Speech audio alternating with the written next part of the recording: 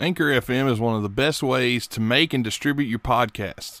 Their online creative tools can allow you to make your podcasts from home and on the go. Anchor will also help you get your podcast sponsored with no minimum listenership and help you make money while doing your podcast. And distribution is the easiest thing ever. I've used many different distribution sites. Anchor so far has been the best. And they can get you on every major distribution site out there. They can take your RSS feed, whether you're creating a new one or if you're just moving a show from another platform. Sign up for Anchor at anchor.fm now. And when you get there, make sure you pay attention to everything they tell you to do, and they'll help make your podcast great and help make you some money. Again, head on over to anchor.fm now. Blog Talk Radio. Are we all in here now? We're all in here now, apparently. Small technical difficulties here at the White Man Can't Jump Studios. Boy, anyway, can we... We're all here now, so when we get started first, though, we must have the singing of the national anthem. And the rocket's red glare... Timberwolves bursting in air, threes rain through the night. James Harden was there. Goddamn, was he? Thank you, telling ladies me and he was gentlemen. there. Tom Robinson, are you Damn. there? All right. Yeah, that was harsh. Game one. Damn, already on him. Hard way to lose a game, but I expect that's nothing how they play less. him, I guess. I expect nothing less out of this asshole. 44 points. What do you do? What can one say about that? You know, actually, Houston didn't shoot well at all. No, they didn't, percentage-wise. They really didn't. That's the sad part. Like, their three-point percentage was pretty awful. The Timberwolves didn't really shoot all that well either, so slightly better, but not much. Houston shot 27% from three. Thank God for that bearded wonder, James Harden. That fucker. 21 points. He's special, but he turns into the invisible man a lot. Let the clock wind down. I wish it's only big city. It's only one game. I wish he'd one turned game, invisible 3 points, man. What's that, We Nate? should have this down now. It's alphabetical order. Nate, Tim, Tom. So what are we talking about? Everything. Everything, huh? The Academy of Country Music Awards. John Cena and Nikki Bella. I'm about to say, because NBA playoffs. I totally watched Okay, Academy of Country Music Awards. I watched the shit out of that, you know. Yeah, I never saw that, and even if I'd have watched it, I probably wouldn't know 3/4 of the names on there anymore. Neither did I. That's part of what I was going to rant about at some point in this program. In what sense? In a negative sense. It was supposed to be a tribute to 25 years ago, which was 1993, which made me go, what the fuck? That was 25 years ago? And Nate, how old were you then? 93, I've been 3 years old. Jesus fucking Christ.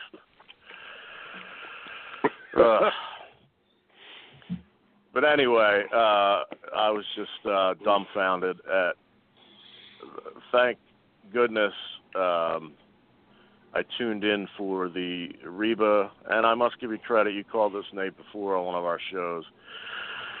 Reba came out in that signature red dress from the Does He Love You, which she originally sung with Hattie Davis, the mother of the Lady Antebellum chick, whoever she is, and a number one from 93, and a beautiful song.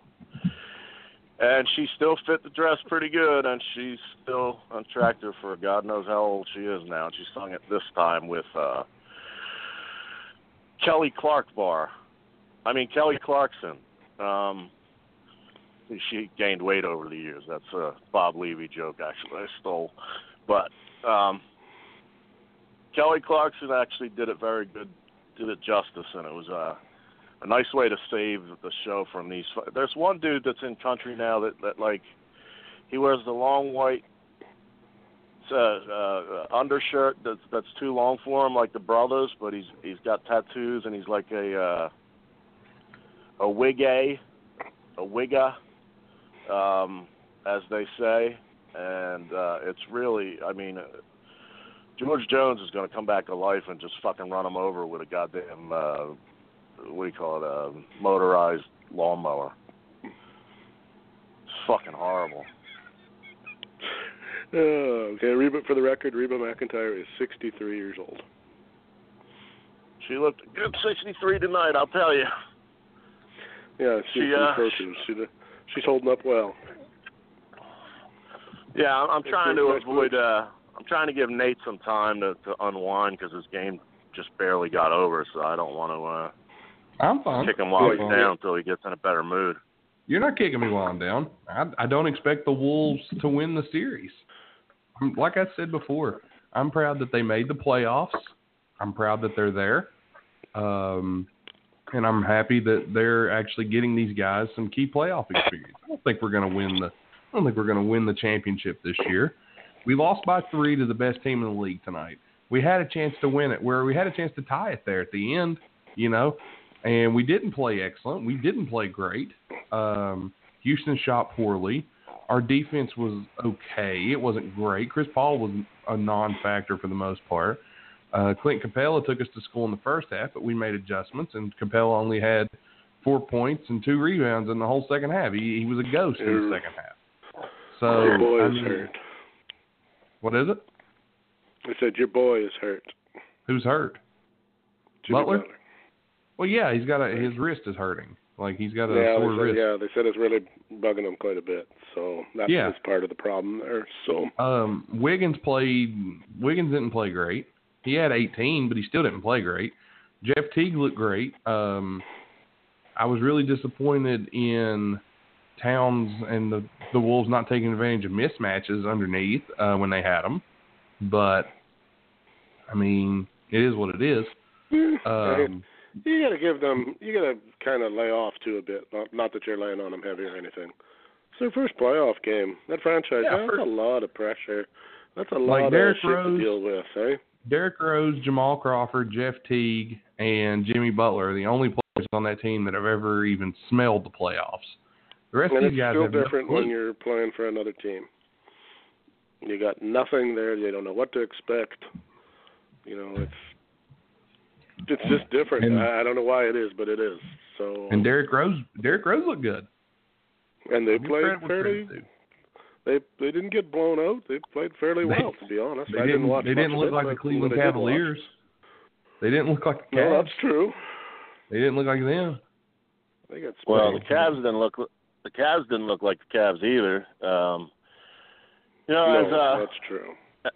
As you so graciously retweeted before tip-off, just kind of thought about it. I've been thinking about these series quite often until tip-off yesterday. And I said, you know what? Let me tweet this so people can't fucking say I said it afterward. And I said that Indiana just might be a pain in the ass to this Cavs team. And I had a feeling that they would take game one. I didn't really want to go out there because then I get a bunch of jabronis fucking replying that I don't want to fucking educate. But sure enough, when that was carried by ABC, so I was chilling on the couch, and the Flyers game was on regular TV on CBS or NBC, one or the other. Go Pens. Who?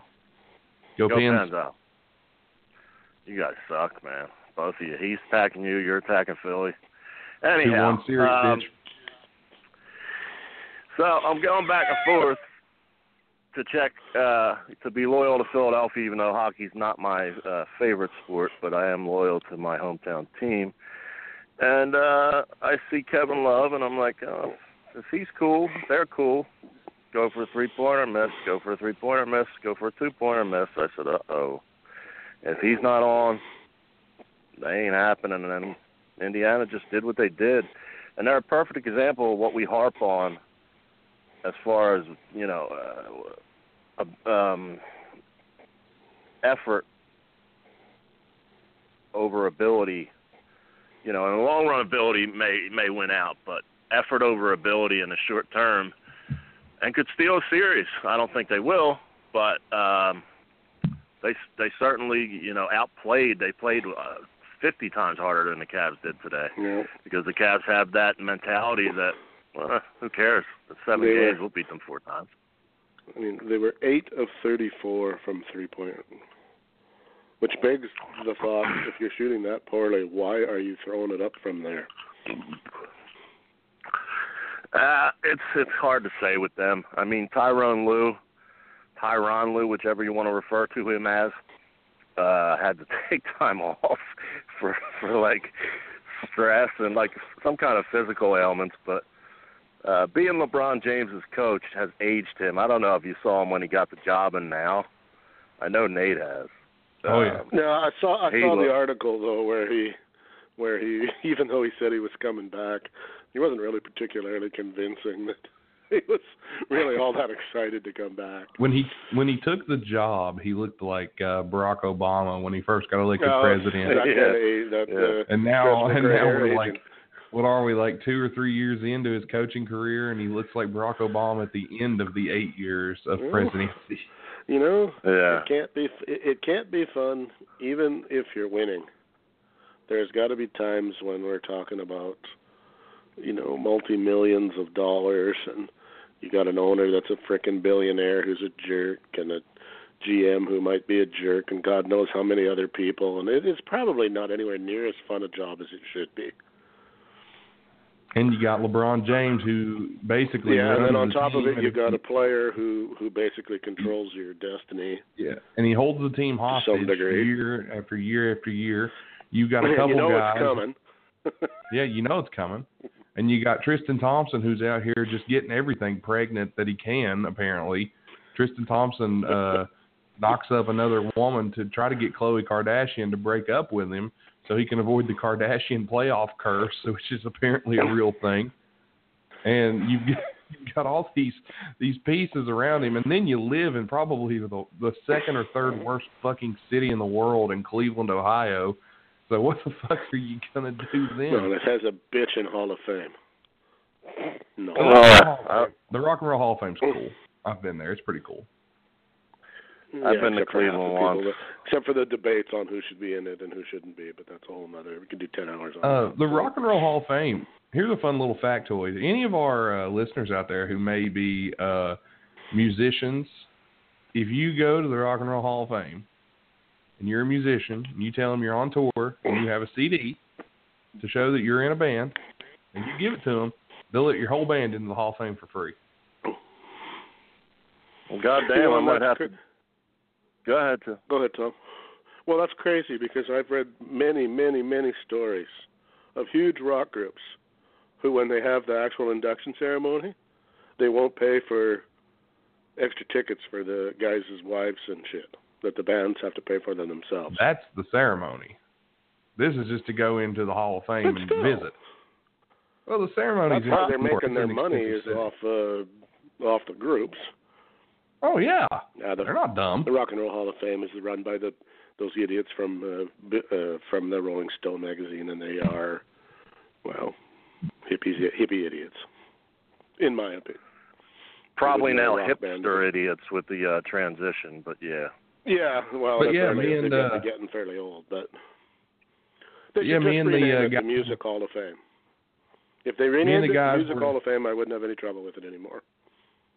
Well, me and the guys were on tour up in Cleveland, and we went to the Hall of Fame. Somebody had told us that was a thing, and I went up to the counter, and I told them, I was like, hey, we're in a band, we're on tour, we got to play tonight, we don't really have a lot to do.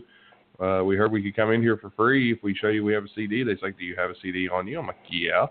And here it is. And he's like, all right, come on in. We sell them on the back of our truck.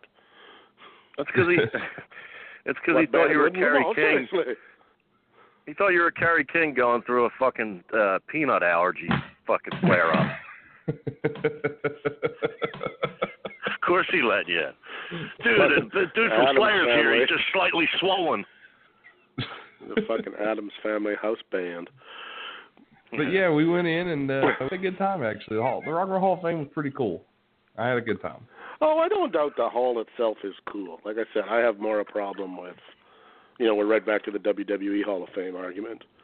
There's people in there that are not got anything to do with rock, not even close, who are in there, and then there are rock bands who are not. Now, Tim, Madonna is all rock, my friend. Not even Madonna.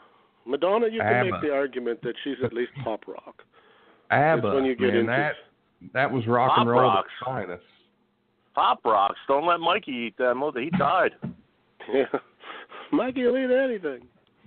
You even know what pop rocks are, mate? Yeah. Don't drink Pop Rocks or don't eat Pop Rocks and drink a Pepsi. Yeah, you know what you're supposed to do with them, boys. Both of you, Tom. I know what you're supposed to do with them. Your girlfriend. I stick them on my ass. Put them in. No, your girlfriend's supposed to take a good mouthful on them before she goes down on you. That's what you're supposed to do with Pop Rocks. Yeah, that's the old thing too. Yeah, I use them as Benoit beef. Benoit balls. I cannot confirm that rumor. So I string them up on a low budget string, and stick them up my ass like Benoit balls, and then just pour that Pepsi up there and see what happens. Are you going for the Mentos Pepsi thing? That's usually been a pretty good orgasm. One time one of my nuts blew up, but the rest of the time woo. Well, as long as it's only one. That's where I got the nickname One Man Bukkake. Oh my God. Loads of entertainment here tonight. Literally. Hey, we warned you. You've been warned several times. I got a story about Cleveland, Ohio. Oh God. My one and only venture to Cleveland, Ohio. I'm not sure if it'll translate. We'll see. My crazy friend, the late great Bob Kreiser, a senior member of the Kreiser family, somehow made a friendship. I don't know what year. It's whatever year Jim McMahon took the place of Randall Cunningham as the starting quarterback for the Philadelphia Eagles. So we went to we went to Eagles Browns, and Bob made a friendship with Jody Mack, who started at WFAN, famous 660 in New York, host of Mike and the Mad Dog, a very big station, and also works here in Philly at WIP. So we go, the night before, we take a trip up to the studios at WFAN, and Bob was Nate's height. At that time, he weighed about 400 pounds. Batshit crazy. Cleveland, he just decided, he was the kind of guy that just wanted to argue no matter what. So he decided, like on a whim, like a month before that he was a Cleveland Browns fan. No explanation why, just bought Cleveland Browns shit, decided he wants to go to Cleveland, researched them. That was just batshit crazy about him. Also a great friend and a loving guy, at times, so I'm not trashing him. I'm just explaining the nutcase that he was. He was a smooth talker, got Jody Mack to agree to go to this trip because he was articulate and so forth. And, Jody Mack said, sure, he's recently married or whatever. And me, before I became bald psycho, I was kind of timid, an Eagles fan. And my friend Ron Carter, who's now an attorney, who just got out of the Army. He was a Ranger and fucking psycho, and he's a big boy too, like 6 foot, but like a fighter and special forces, obviously, and so forth.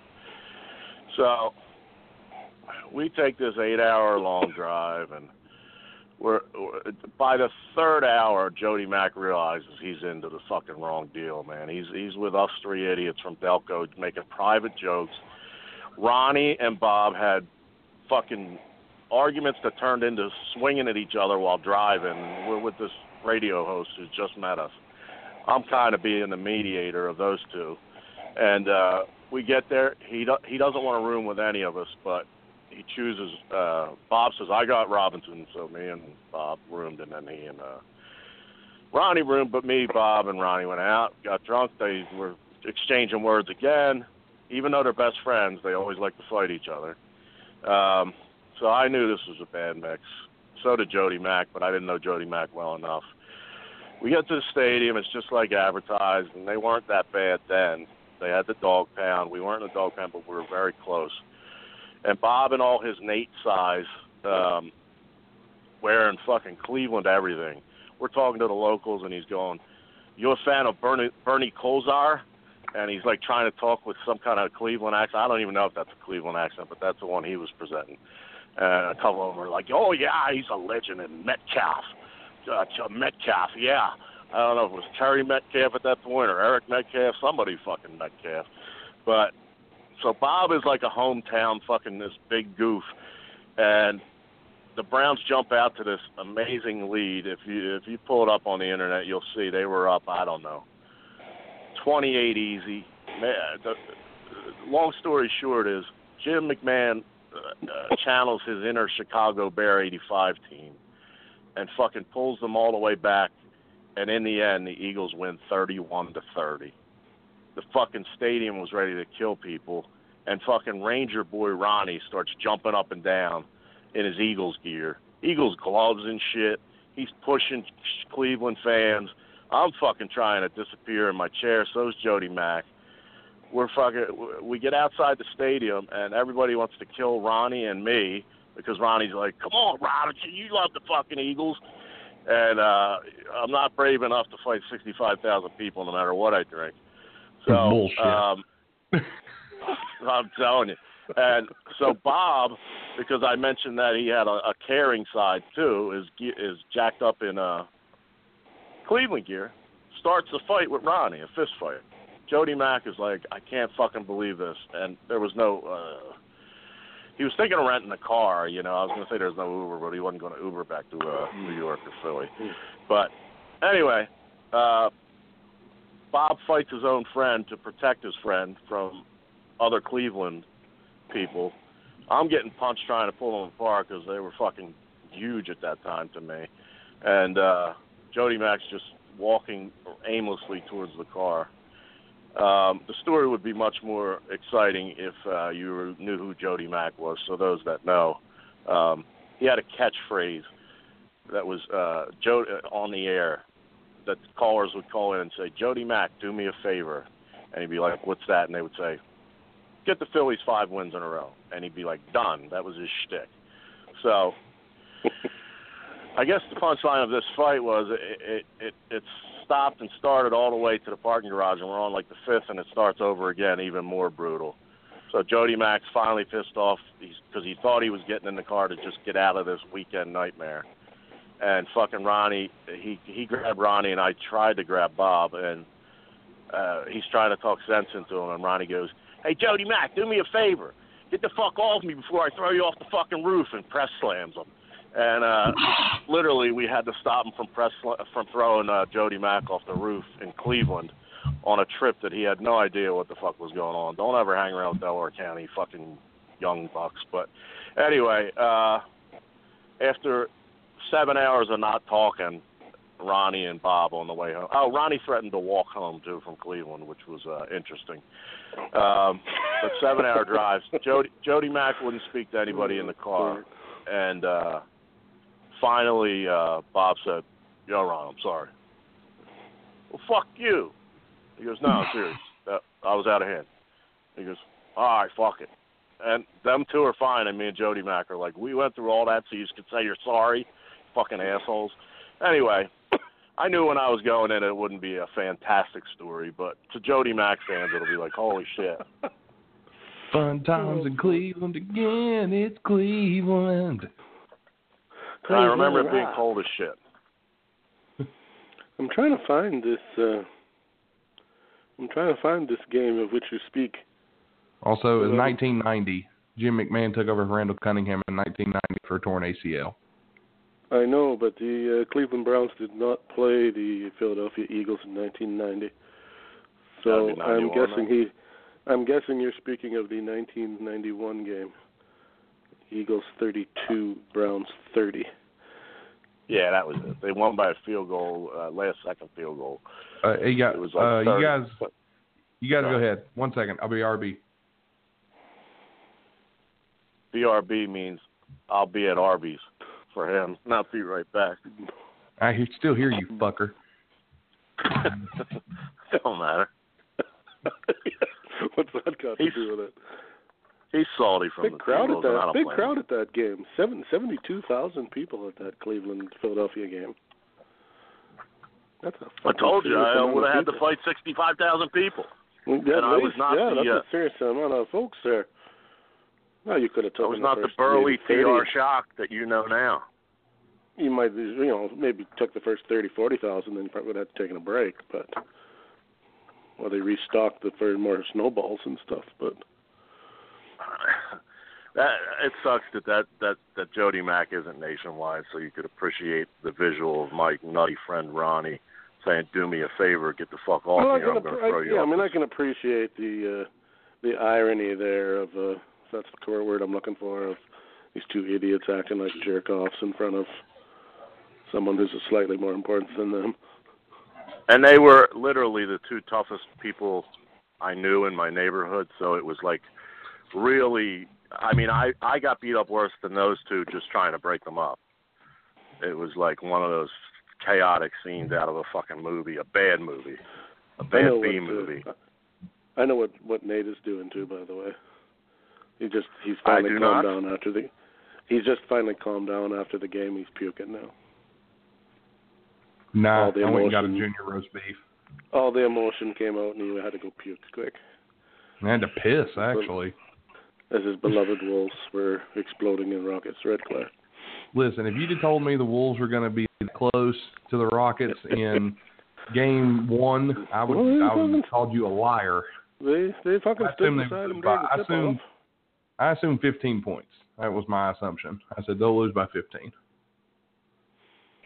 I mean, not to they covered. They covered. Well, yeah, they only lost by 3. Jimmy had a chance to tie the game. I mean, not to turn on Tom or anything, but you could cheer for the Flyers. And I'll throw myself under the bus. My Toronto Maple Leafs are getting fucking ass raped, so I can't talk either. It is what it is. Yeah, here's sometimes the thing. It's just the way it goes. It's only sports, man. Here's the thing. We're gonna go so deep into this on Wednesday. Like, we are gonna dive so far into basketball.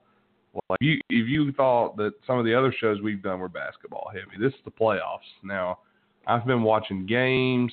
I've been trying to keep up with as much as humanly possible. I'm watching highlights, keeping up with tweets. Like, we're going to get basketball drunk on Wednesday. So, yeah. Well, I'll tell you what. I'm even thinking no guest on Wednesday. That's where I'm at right now. I'll tell you what. In every series, every team seems to be playing a lot more guys, I guess, to try to figure out what's their best rotation. Yeah, so it seems. I mean, I was looking at, it's 10 guys here, 11 guys here. They usually have it down to a science of 8 or 9 by the time they're in there. But, in the Sixers case, of course, the team that won by 27 points, I mean, of course you my Sixers won by 27 points. Yeah, but now I gotta defend Brian Colangelo, who I'm not really a big fan of either, just because the other morons are so fucking out of touch. By the way, at halftime tonight, they were talking about Kenny was going to unveil a new segment, Kenny Smith, on TNT at the half, and they said, was that the whole new segment? Because he just did the same thing, and he goes, no, that's not it yet. I'm working on getting it down. I have a process. You got to trust the process, guys. So look out. It's making its way up the ladder. Tony wrote and should have copywrote that. If he got would, a million retards. Fucking killing. A million morons are fucking chanting it when, again, the leading scorers were 2 Hawks that just came over within the last 2 months. J.J. Redick, who came over by being wooed by Colangelo in a fucking hotel room before the season. We could have used him, you bastards. And who was Ben Simmons obviously had a great game, but he was drafted by Colangelo, etc. There's others. I mean, it's just silly to even talk about, but let them chant it, fucking moron. We'll dive into that on Wednesday. I kind of want to save as much basketball talk for the Wednesday show as we can. So that's just is that okay with you guys? For our Mexican fans, I'd just like to say, confía en el proceso.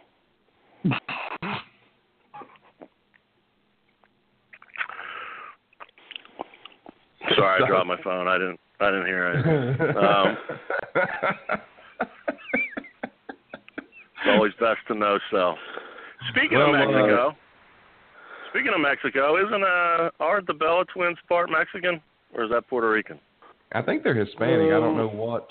I'm not sure, to be honest. So who? Well, I don't want to upset either. Let's go there. Who is John Cena tapping that he broke up with her? Is it Kendra Lust again? Well, it's got to be him, right? She's been wanting to marry him for as long as they've been dating, and now all of a sudden they're not together. So I got to lay the blame on. I got to lay it at his doorstep, I'm thinking. Well, when he's cheating, she can't see him. That's for damn sure. And he is a known, as I'd like to say, a sampler of fine ladies. Pussy hound, if you want to go there. Yeah, that's been his reputation. So some people sample fine wine. Some people like to dabble in oil painting. Cena likes pussy. I mean, it is what it is. Oh, I'm not necessarily saying I blame him. He never should have agreed to marry her if that was the case. I'm starting to think that was a work. I'm starting to wonder, too. He could have dated her and then been done with her, and that's fair game if you're going to go about it that way. But let's see here. The Bellas are part Mexican, part Italian. Yes, I figured it was Mexican, but I wasn't 100% sure. So Nikki gets proposed to at, I don't know what WrestleMania. I don't know if it was 2 ago, 3 ago. Nate does. A year ago. 30. Yeah, it was 33. Yeah, it was about a year ago. And as an avid watcher of Total Divas and sometimes Total Bellas, I get some candid shots of almost, in my opinion, the most beautiful women in the world have been in wrestling for about 15 years now. Because you get the workout and every day and the fake boobs and the perfect ass and the flat lower stomach, which I often point out is an underrated body part, which leads to the golden trail of the JJ. And, if you have that big pitcher's mound rolling into it, the pussy ain't all that. But it's all kinds of Tom lives on he's the mayor of the Lollipop Guild that leads down that golden trail. The golden trail. Goddamn right. You can't do 69 if there's a big belly slapping you in the side of the face. But anyway. I beg to differ, but either way. You made Tom Robinson giggle. How about that? Nikki and him, he's been married before. It did not work out. He's been adamant about not having children. This is pure speculation because the news just broke. This is a hot take. So this is pure speculation. But somebody had written in a wrestling group that somewhat respectable that they had heard that he had financial problems, and there was that story that Ford is suing him because he sold a car that they gifted to him. I can't imagine that being the case, though. And another pointed out that his salary for WWE, besides the outside shit and the merch and all that, is like $10 million a year, and she spent $10 million in one calendar year, and so she's a spendaholic, which is not conducive to his lifestyle. So we will see what the truth really is eventually, but I know Dolph Ziggler's sitting there stretching right now because he had her pre-titty, and he's ready and willing and able for rebound sex. I think that's why he stays single. And he must be legit tough in Dolph Ziggler. I mean, he obviously was undefeated at Kent State and can wrestle, keeps himself in shape, etc. I guess he's somewhat of a shooter, and he must be because he and Becky Lynch attended the UFC last night, Saturday night. Is that last night? And he looked like, I don't know, one of those fucking guys I talked about at the YMCA, except 40 years younger. He had like this. He looked like the lead singer from Loverboy in his prime, with a sleeveless shirt and some kind of writing on it. And around all those fighters, trainers, etc., he must be a badass to wear that in that environment because he looked like a Fruit Loop. Oh shit. For those of you that don't know why I'm laughing, Tom alluded to on the Tim and Tom show the other day that these men at the Y, these old men go in there and just shower, and they're just in there soaping up their balls. We're pretty convinced that the YMCA is a front for pedophiles. It killed me. And then the part that really got me was when he said John Bon Jovi just wrote all of his songs about working at the Y. Blaze of Glory, I'll be there for you. It was I'll be there for you. Was shot down in a dirty shower. I want to lay you down while I wash Well, first I think didn't we go to that was the album title? It was Slippery When Wet. Slippery When Wet. That's true. Yeah, and then we went to You Give Love a Bad Name and Bad Medicine, and then Tom came with the kicker with I'll Be There For You. Anybody doubts that? There's a Y all over our listening audience, I'm sure. I don't know if they're in foreign countries or not, but go to the YMCA. We don't have them up here. Well, I'll tell you this. If you go to the Y and you see anybody in there for hours soaping their nuts, you should do what Bon Jovi says, run away. Run away. Yeah, but he didn't. But who says you can't come home? Who says you can't come in the Y? Yeah. Who says you can't come down the drain, the disgusting old man semen? Boy, it's going to get rocky tonight. See, and I thought, and we even thought maybe that he was just in the wrong place because he meant to go to Penn State, but we were wrong about that. That's Sandusky-isms. That's a far and away place. That is a fact, or I thought maybe, Tom, you'd somehow try to work that into that. You're quite fond of making I can't remember his name now, the gymnastics doctor guy. Oh, God. Oh, you made some references to Knuckle Deep and stuff like that. Fabar, Daybar, something. Something, I can't remember the guy's name. Yeah, the Michigan State and U.S. gymnastics. We are making our millennial friend Nate feel slightly uncomfortable right now. Yeah. Well, his millennial friend made me feel uncomfortable when they were fucking dressed like Bruno Mars at the Country Awards. I feel like Jim Cornette about new wrestling. Don't you dare lock me in with those pricks at the Country Awards.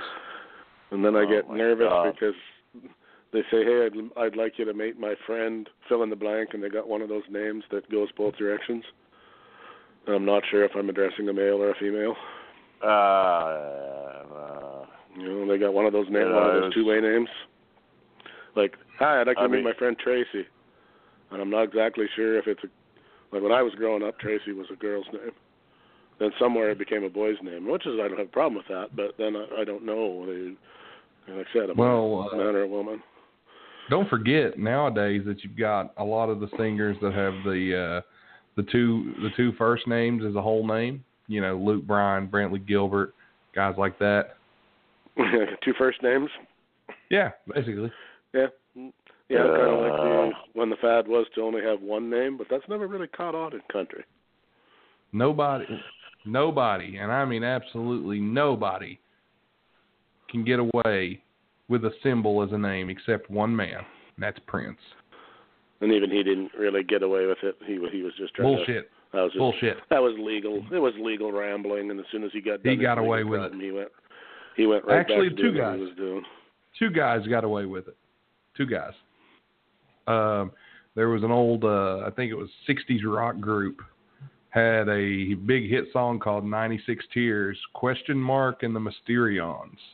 Was the dude's legal name. So two guys got away with it. I did some research on that symbol, and it's translated to purple pill popper. Damn, dude. Not Prince. I thought maybe it was something about elevator cautions, maybe, or something along those lines. Man, don't pass out in your elevator without a pharmacist. Just because he's a legend doesn't mean he didn't OD.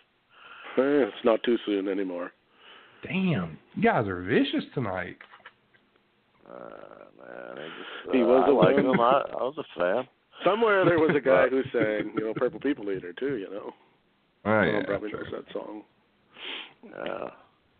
One-eyed, one horn. Yes. The problem with that stuff, the reason you can make jokes about it is because it was so tragic. What a stupid, dumbass way for a man of his means to die.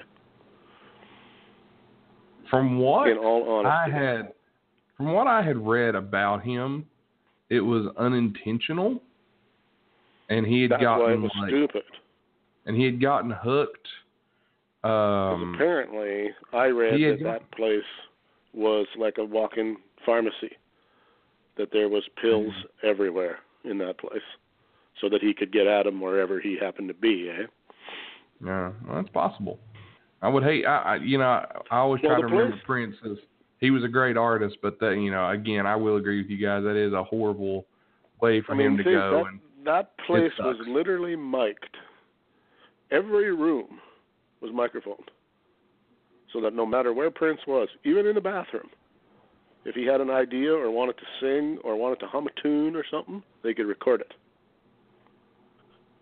Well, that's the way you make the big dollars, because inspiration comes at weird times and places if you got the money. You've got the money to do that, but you aren't smart enough to have a doctor look after your, maybe too embarrassed. I don't know. It's just a horrible way for a guy who was a multi-zillionaire to die. Now I see today his family is World War III over his empire because he didn't have a will.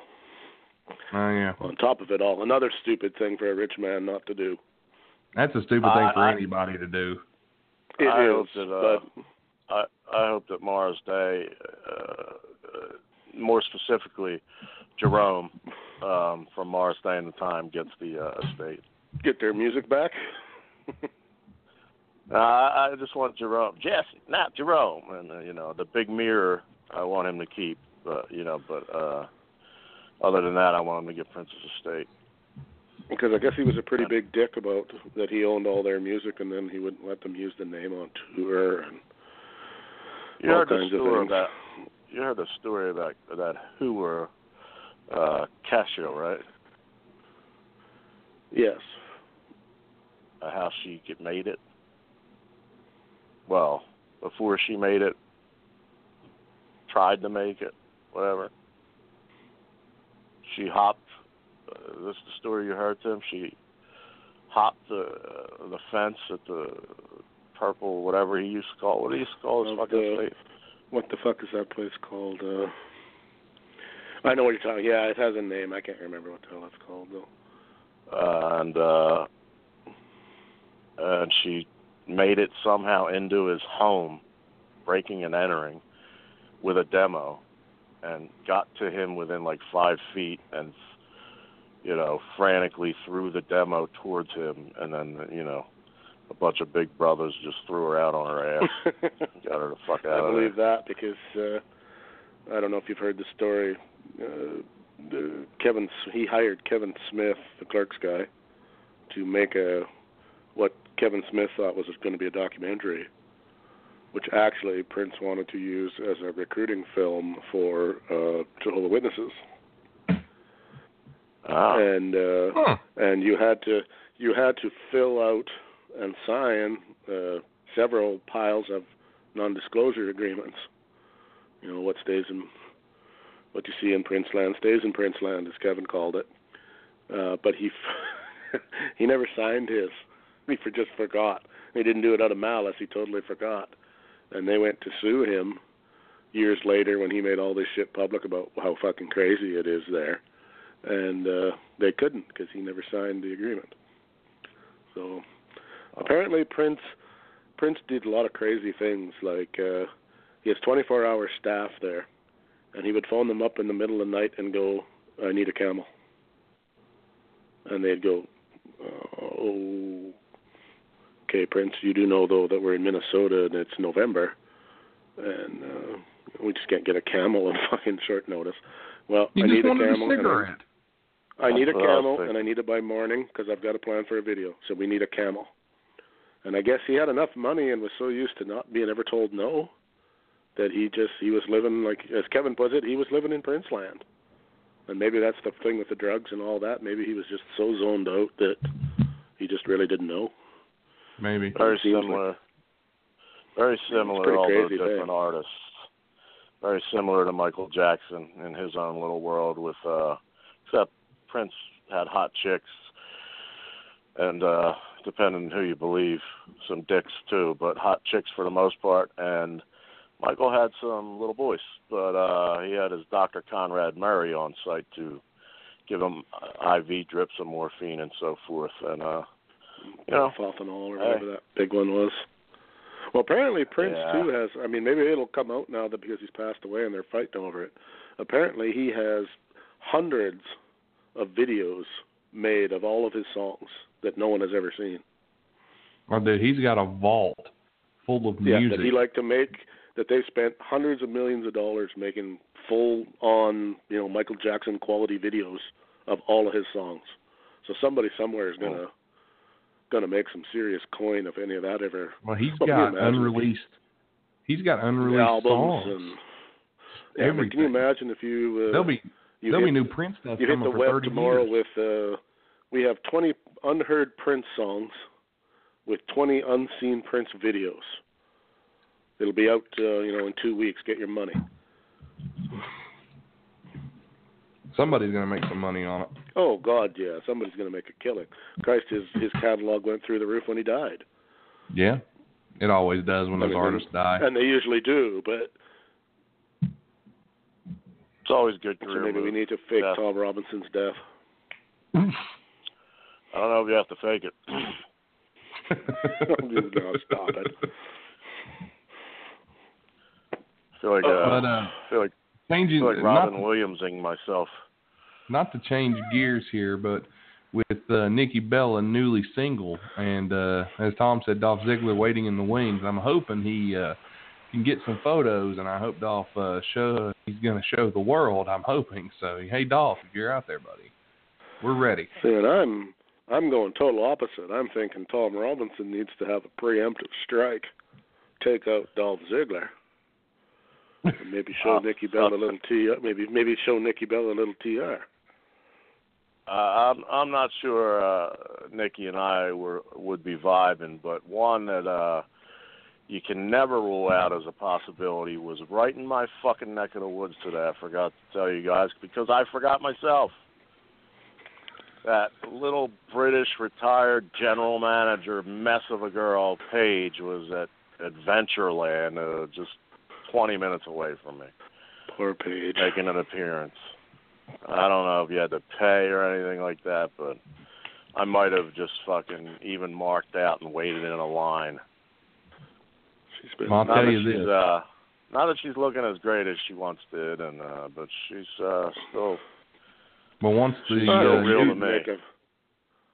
New Day got done running the Unicorn Stampede on her, you're gonna take a beating like that. So, I mean, she might sample all kinds, fucking, Black young, with Xavier, Mexican with Alberto, a white guy with Brad Maddox, and I'm sure she's waited all her life for white trash to complete the circle. So I would have been ready, willing, and able to. She needs a little bit of Philadelphia penis. Well, at the end of the day, boys, if you ever get with a diva, I'll applaud you. Any WWE women's wrestler, even if you just get another kiss, Tom, like you did with Sherry Martel, I'll applaud you. Unless you make a move on my baby angel, Peyton Royce, and then we will have issues, son. Man, there's no denying. Go ahead, Nate. Now is not the time to tell you that Tom and I have been double-teamed Peyton Royce just the other day. If you guys did that without me, didn't invite you. If you did that without me, I will have to come up to Canada and Philly, respectively, and I will have to point at you. Well, she has I can't hurt you because over 45 things, so we couldn't really invite you. Over. She's definitely. I mean, I'm not going to disagree. She's definitely fucking smoking hot, and I don't know. I shouldn't say this because I have some friends. I have like maybe 2 friends left from all the shit I do say, but I get the impression from they're some both tweets. On here. Yeah, exactly. I get the impression from some tweets by WWE personnel that were based in Orlando that the 2 little Aussies might have enjoyed their time away from the developmental center or whatever it's called. What do you call that fucking place? Performance center. We're doing some training with the trainers, maybe. That's all I'm saying. Any way to get to the main roster is the way I look at it. Yeah, if that's what it takes. Wouldn't be the first one, won't be the last one, I'm sure. How about this? If you're a dude, but Bailey's not a dude, when they first came to the fucking country, they had nothing, all hot and Australian and fucking young and dumb. They had to sleep on her floor for like 3 weeks. Imagine if Bailey's like you and like me or Tim. And, I'm a developmental. You can crash on my floor. Oh boy. I'd get up with that piss hard on and say, fuck the bathroom. I can last longer. They're Australian. They don't know nothing about Me Too. Jesus. Well, they would think it was, in a good way, Me Too, right? I want that. Toby Keith has a #1 hit with that song, for Christ's sake. I'm just busting your balls. He's got a hit song just busting your balls. That wouldn't surprise me either. That's true. I was going to say also, in case you guys didn't know, the general or the drill sergeant from Full Metal Jacket passed away today. Private Pyle, are you eating on my obstacle course, Private Pyle? What was he called, Gunny? Yeah. It was R. Lee Emery. He was a good dude. I like that fucking movie. I particularly liked him in that Full Metal Jacket. Well, if I'm not mistaken, he was a guy that he was actually a drill sergeant that they hired to bring in and to try to teach the guy how to do it. And he did so good at it that they just put him in the movie and said, to hell with it. Yeah, and he was, what do they call that? Typecast the rest of his career as that type of guy, but in fucking comedies, and he pulled that shit off, too. He was funny as shit and a lot of stuff. He was good. He was on some kind of, reality sort of fucking show of some sort, but with trucks or some fucking shit like that. The Real World. The Real World. I'd love to see him on the Real World. I Love New York, was it? Rock of Love with Bret Michaels, right? That was it. Yeah. Speaking of trucks, that's an unintentional segue to maybe your psychic ability. I just happened I don't even know what got me there. Something I was looking at intentionally on YouTube, and then on the side it says Medusa versus Mang. Era I totally forgot, where Medusa was complaining about women being a objectified in the storyline, I guess. I don't know if it was real back then, 95-ish. And she had the most giant fake titties ever. They had to be E-cups, and I saw her in her debut, not debut, but early years, and she was fucking 2 goddamn sunny side up eggs, and that's it. So that skin had to be stretched like goddamn, like a workout band.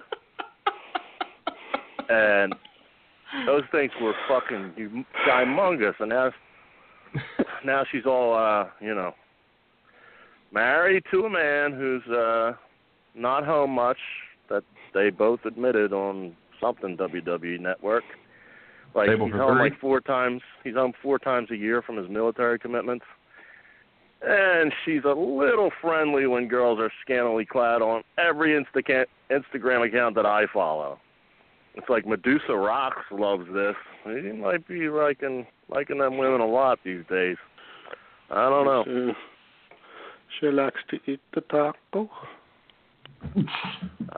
This is just 3 guys talking, but... just throwing it. There's nothing wrong with that. Except I guess maybe that she's married, but you don't want to overlook whatever the case may be, I wish she didn't decide, unless there's some kind of hidden story of, like, Angelina Jolie, breast cancer removal or some shit, then I'll take back everything I say, because I would never make fun of that. But if she just took out those fucking fantastic giant melons just to look like a fucking dude, I want to fucking...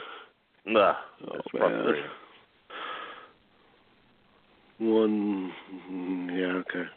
I forget that you have that great love of the big titties.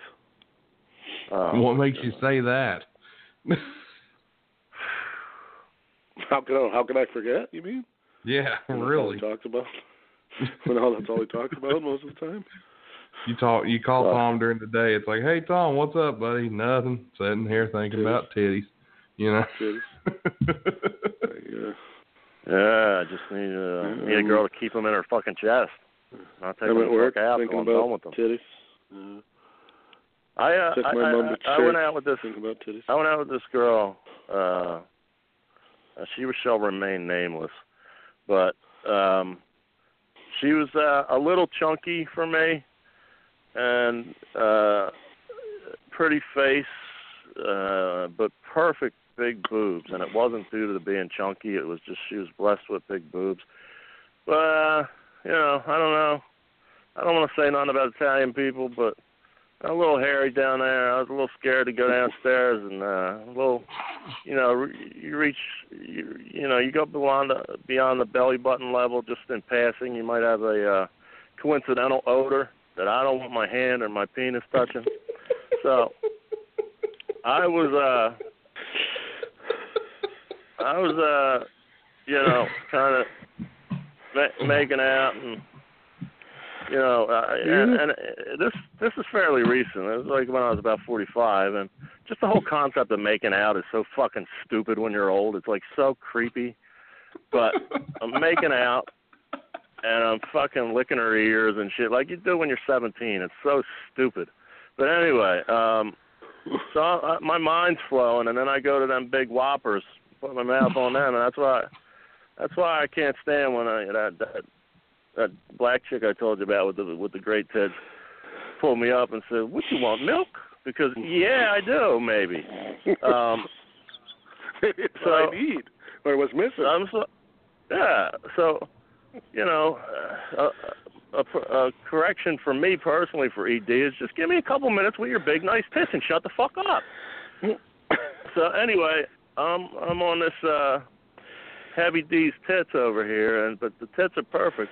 I'm imagining everything in my mind while the mouth's going. The mouth, mind, and cock are all on the same wavelength. Now you're talking some business. But I was like grinding her thigh, and then every once in a while I'd lose my focus and would creep in like, "Don't fuck this bitch, she smells." And anyway, but it wouldn't be enough to lose the erection, or as Asians would say, the election. And anyhow, so I continue on my journey, and then I just got to a point where, all right, I better stop, and I better do this, or I'm going to just fucking blast. And I was like, you know what?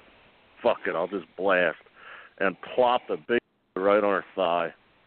I'm like, oh, my God, I'm so sorry. You were so hot, and that's never happened to me before, which was total bullshit. I just didn't want to touch that thing that was down there, the baby maker, so to speak.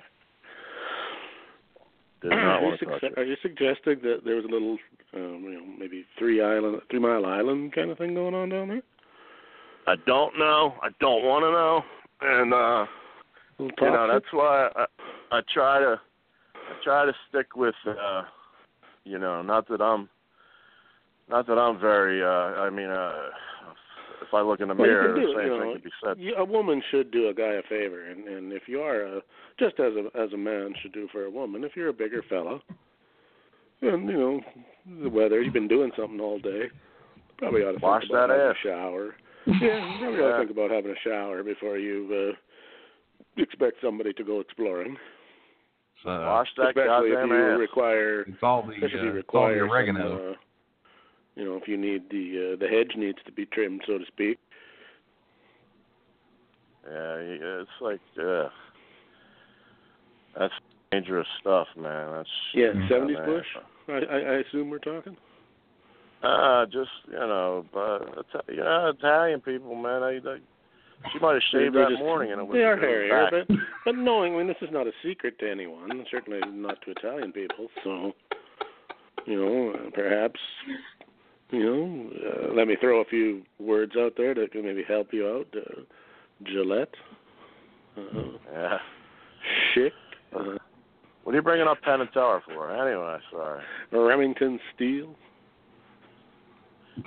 Lexington Steel. Toro Lawnmowers. God, TR of all names. Husqvarna.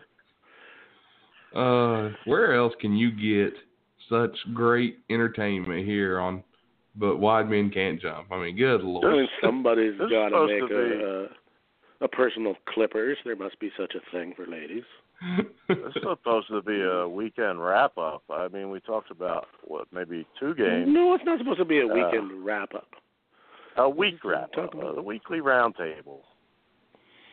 Kind of like I think we probably need to rename that to the weekly triangle table. Yeah. Or something like that, the irregular polygon table. But were there any other games that pop off? Any other games that pop off as a good game? I guess the Pelicans and Trailblazers. The Celtics game was really good. Celtics I thought you guys Bucks. didn't want to talk about basketball, so you could talk about it on Wednesday, Fox. Well, we don't want to detail it, but we could at least touch on it for those Celtics that won. do listen for that. Looked like they were good. Yeah, the Blazers Pelicans game was really good. The Celtics Bucks game was very entertaining. That was the Raptors Wizards game was good too. OKC Utah. Utah kept it close. Yeah, Paul George apparently decided to say, okay, it's playoff time. I can score a little bit. Yeah, but we'll dive really deep into that on Wednesday again. So one thing I did, we you know what? We've went an hour and we've barely even discussed anything related to pro wrestling, and that's odd. I was going to say, I know what we can talk about too. Tomorrow is the brand shuffle. Tomorrow's the brand shuffle, right? So who do you think's shuffling? Who do you think's not shuffling? Why might they shuffle? You know, I can think of one off the top of my head. They need to shuffle. They need to move Becky Lynch off of SmackDown. I believe, and then they can move Asuka over from Raw to SmackDown, and she. And then they can let her win. No, sorry, I bumped into the table. No, coinciding with the debut of Rampage, fucking George the Gorilla over there just knocked down a whole fucking china closet with his big ass. Get it right, sir. That would be great bait. A gigantic, naked Nate Bush's ass smashing into credenza. You want to talk about untamed, but I think Rusev is going to Raw. I have no idea. I can't even speculate. I mean, rumor was they were going to break up that they broke up Cesaro and what's his name there, and that they were going to move Cesaro to and they were going to move Cesaro to SmackDown and give him a push. Well, that'll ruin the greatest Royal Rumble night where they fight for the tag team titles against either the Revival or the Woken Wyatt. No, I'm just telling you what I read. You know these guys. They may do nothing. Yeah, it's hard to say. Or their moves they might make might be so incredibly stupid that we're left shaking our heads. But they'll probably swap Jonathan Coachman and Byron Saxton and call it a night. Yeah. Well, what a shake! The biggest shake-up in wrestling history. If I don't know if they swapped Jonathan Coachman with fucking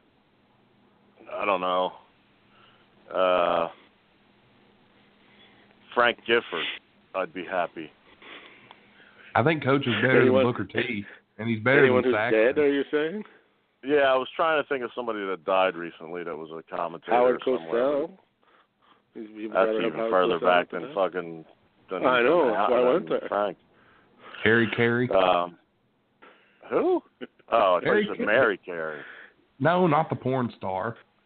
You're talking about Harry. Well, I used to be able to do him, but I forget now. So. Hey, let me ask you, what's your favorite planet? The Cubs win. Yeah. Cubs win. Cubs win.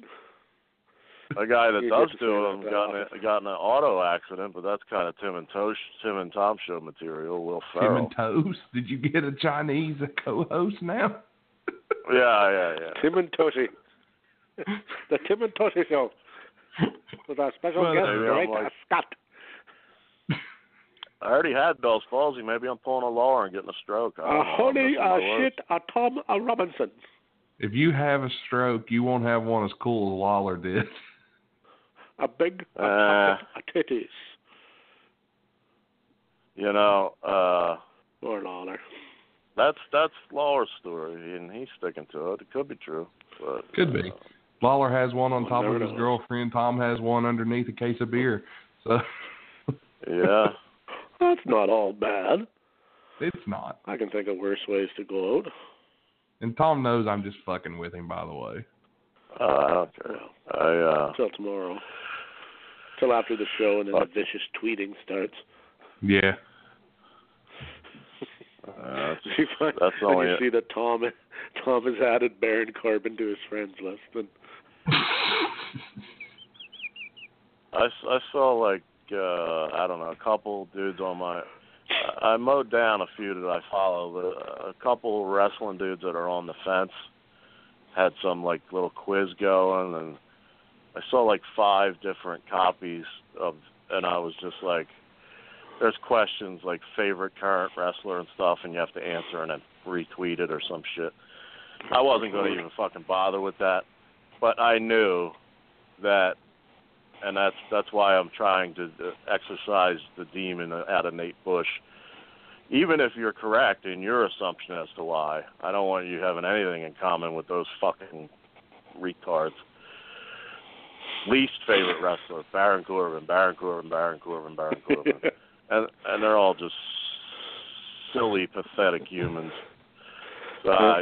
Only good thing about Baron Corbin, hot wife. Now, he's got that. Yeah, well, I know. That's what I'm getting at. And you know what? I'm going to say it. I'm going to give him a compliment.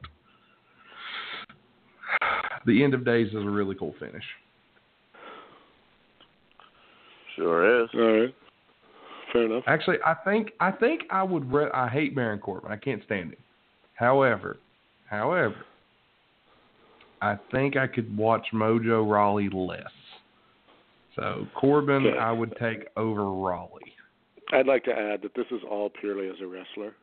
This is not a personal hate for Baron Corbin. We don't even know the guy. No, I don't even know the guy. He's burned me some pretty good. This is only the Baron Corbin, the WWE character. This is not Baron Corbin, the... I hate really anybody. Maybe there might be a couple people I don't like. I got an ex-girlfriend. You two know each other, boy. He don't just respond to any fucking dude. You two got a relationship. He went deep. He even checked out the fucking other page. You're Twitter friends now. Or enemies. Or frenemies, however you want to look at it. Whatever. By the rules of celebrity, you should become his background dancer in about 2 to 3 weeks. Well, whatever it takes, right? Or his manager, or whatever the case may be. I got it now. You know, isn't that always happening in the Beyonce is stealing Rihanna's dancers and blah blah blah blah, and then the big award show comes and they all make friends. And well, you know what? I know Tom doesn't like to do these things, but I think I'm gonna throw this one out there. Why don't you guys think on this? Okay, I wanted to try to surprise you. This is the round table, and I know it's a thing the marks do. Well, newsflash, I'm a mark. Kill me. I don't care. Okay.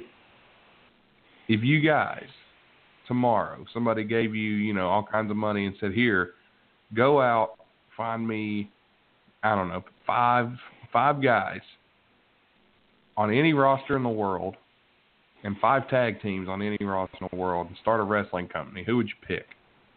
Who would you go at? Okay, I got questions. Yes. Do I have television? Let's just say, I'm not going to say you're trying to compete with WWE. Okay, it matters because if you don't have TV, that's a totally different thing. Okay.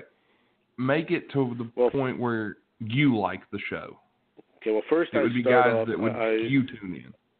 I hire T.R. Shock. That's my first move. Make him my heavyweight champion of the world. I give him Kenny Bolin for a manager. Oh, God. And I hire Vince Russo as my booker with Jim Cornette. I'm being a dick.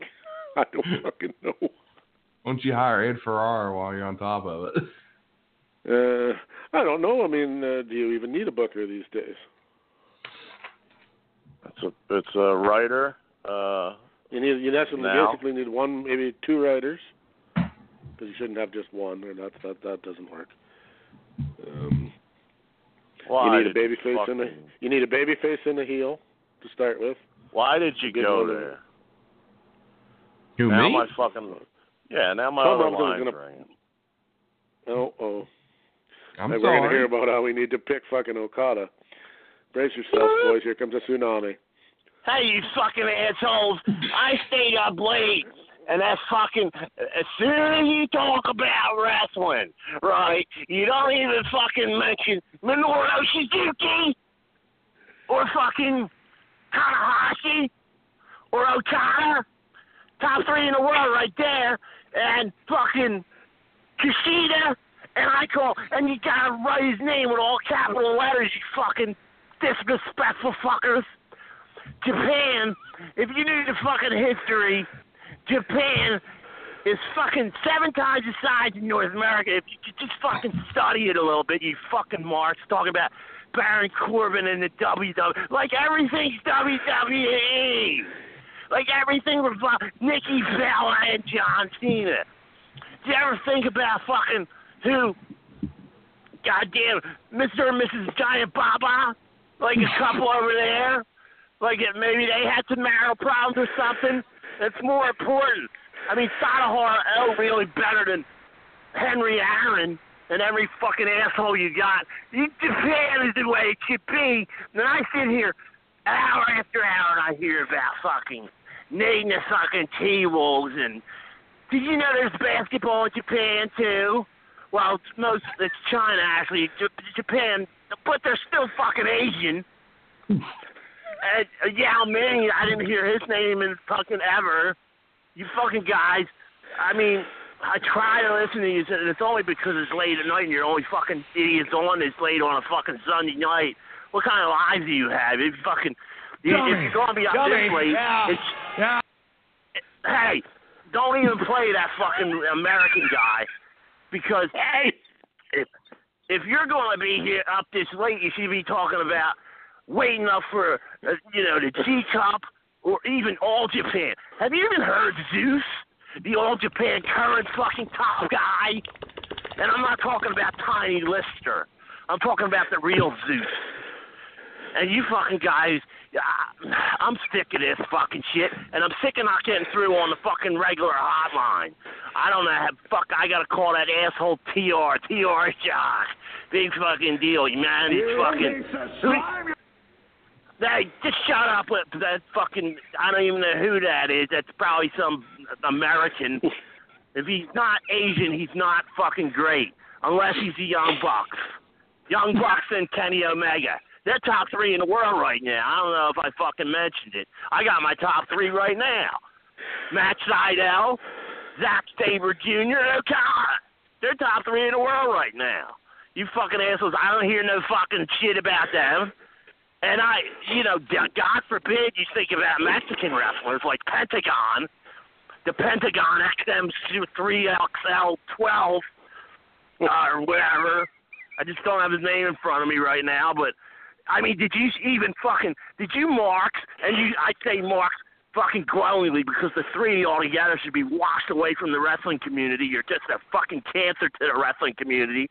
But did you ever even fucking see Volador against fucking Dragon Lee and the series of awesome 5.5-star matches that they've had? You fucking idiots.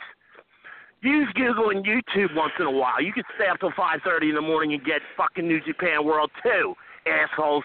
I'm done with it. Bye.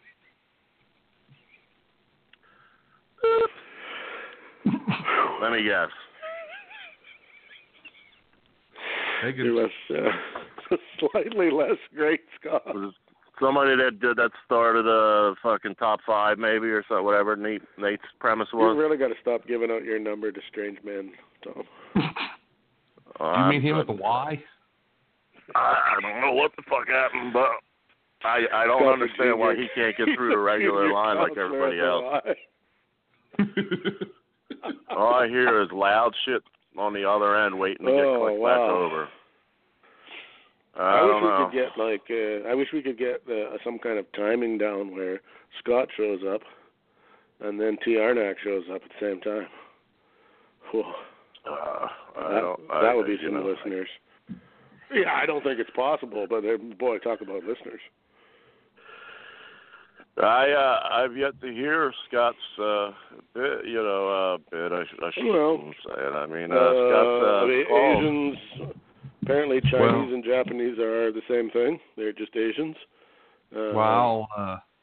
He has 17 guys in his top 3. I'll be honest. I haven't really been able to watch the board. If he calls, I will go ahead and I will let you guys know if I see it coming from a Japanese number or something. I'll keep an eye on it. Yeah. What exactly constitutes a Japanese number? Bunch of shit you can't read. It comes from a 1, 2, 3 area code, so I'll keep an eye on it. That's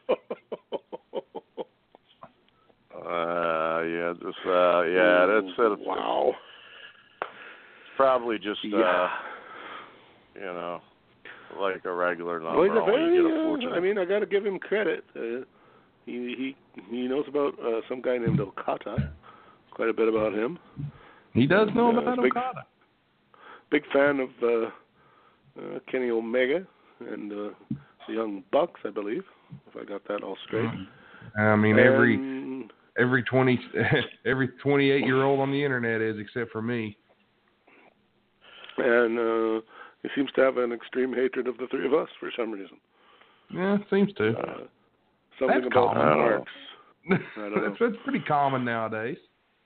Yeah, well. That's how we get our listeners. We did some. We should probably count you in on that, Tom, because you weren't there for that conversation. Our executive marketing team went over the numbers today, and we've kind of discovered that you got to get more angry, man. When you were not trusting the process, hardcore, numbers way up. Yeah. Tom Robinson, maybe on board with the process a little bit, or at least liking the Sixers. Numbers down. I wouldn't say numbers down. Well, they're down slightly. So we're wondering, if we just need to, if perhaps Tom Robinson needs to be angry, Tom Robinson. Or maybe numbers just went way up when I pissed the entire Eskin fan base off. Yeah, we don't know. The jury is still out on a few things, but it does appear that your love-hate relationship with the Sixers does kind of push the numbers up and down slightly. Well, I mean, I could have almost possibly went there, but it's all love now. But at one point, Marco Bellinelli, I don't think I addressed this on air because I didn't have time. He put, trusted the fuck in the process. But, obviously he said hashtag trust the process and something else.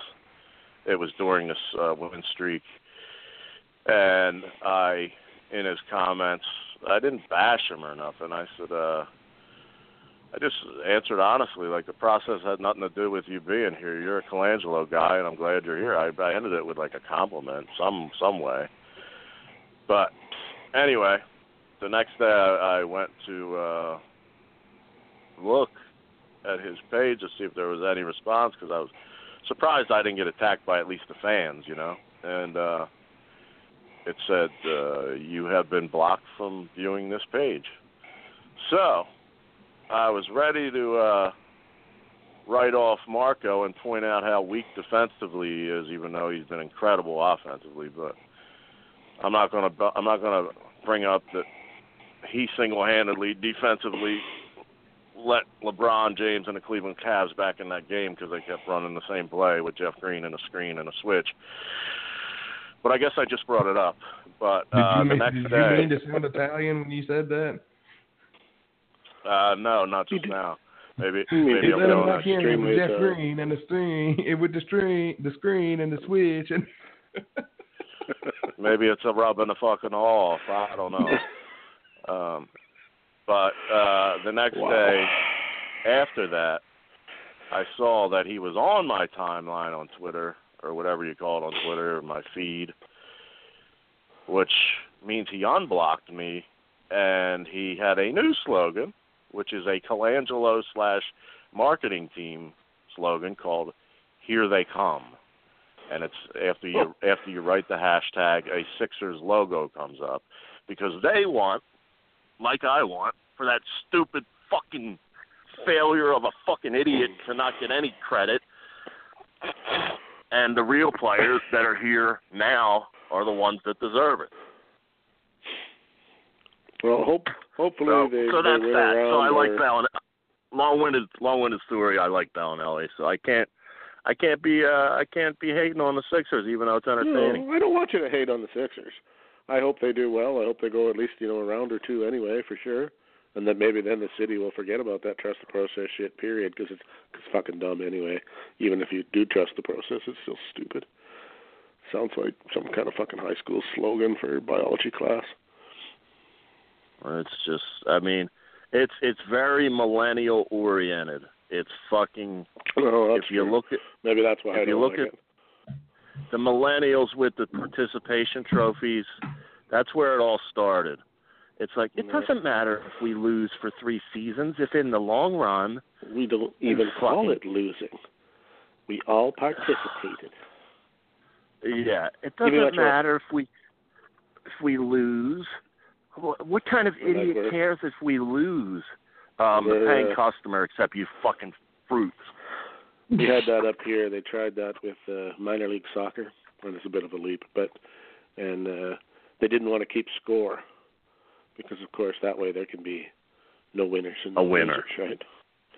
And it's just like, no, these kids do need to learn also that there is winners and losers, and that just because you fucking show up for something doesn't mean you get the accolades of the people who work for something. It doesn't work like that in the real world. You know what sucks is that Go ahead, I'm listening. No, I was just going to kind of I was going to add to that point. It would be much more lucrative for us. We could do it naturally, and Nate's kind of an old soul. I mean, we could do it. I'm sorry, I said that the wrong way. It would be unnatural, but we could make 50 times the money that we're making now if we just thought like millennials, even if we didn't, if we acted like we did. There's way more money if I came on and said, trust the process, let's lose on purpose. And I don't care about the 10 other players that are scoring 20 a game now that what's his name brought in.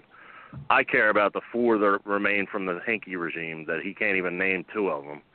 And see, here I go again. I'm not even giving a good example of faking. I'm still fucking bitter about it. But, I mean, if we came on and said, get a participation, what the fuck is wrong with me? I'm Lawler. I'm stroking out right now. It's right. Yeah.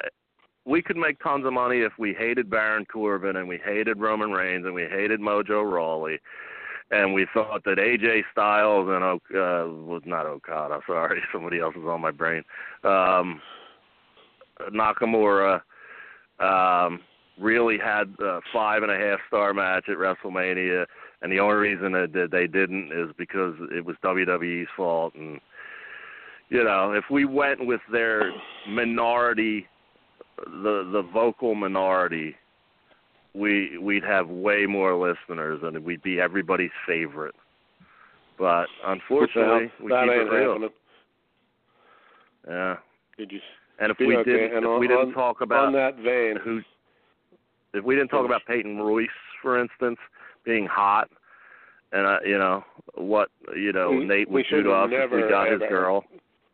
We should have never addressed her hotness at all because that's not right. If we talked about the iconic duo being showing that women who are not even from this country can make it here, and empowerment, we would have ratings out the wazoo.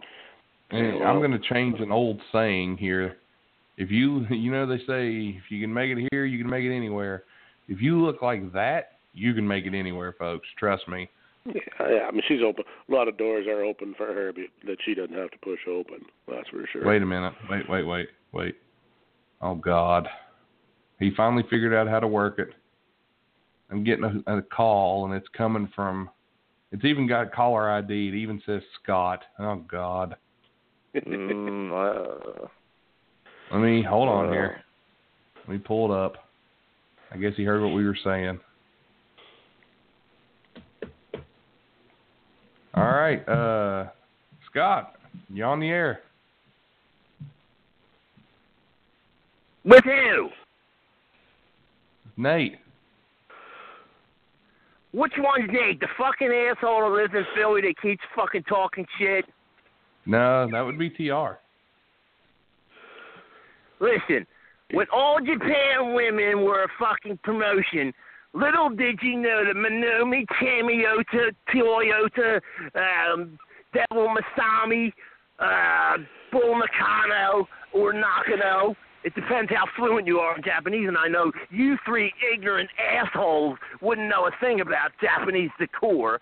Did you know, especially you 3 fat fucks, did you know that the Japanese diet, do you know that means it's a fucking government? It's not a diet which you 3 should be on, you fucking idiots.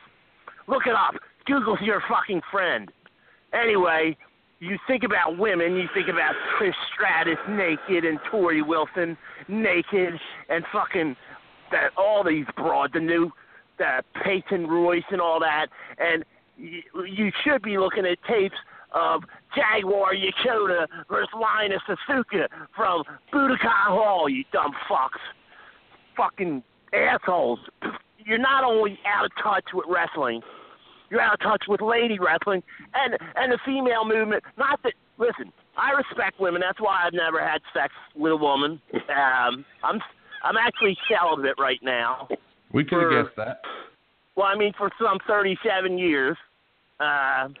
Could have figured that. That's because I respect women as athletes. I respect Asian women and all they've contributed to the evolution and revolution of wrestling. And I'm sick and tired of this fucking show.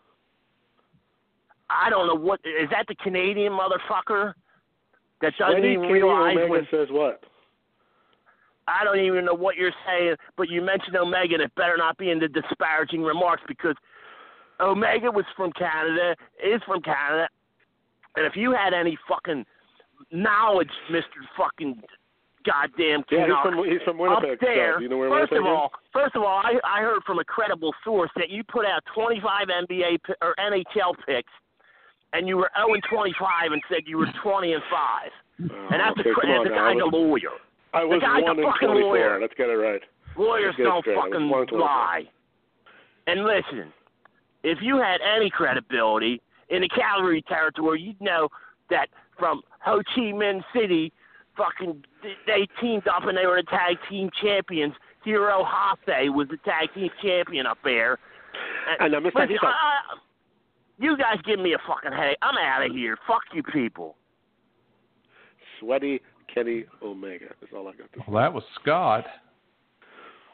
TR? You finally got to hear him. Finally heard the guy. It's hard to get a word in with him, huh? He's a real he's a real big Japanese fan. I wonder if he's one of the famous Puro Bros that I was in this group. I kind of forget the name. I think it was called Drool Kids, where it was because most of the members had some kind of mental health disability, and they would drool when they would get on their keyboard. So, I appropriately named it that. Just,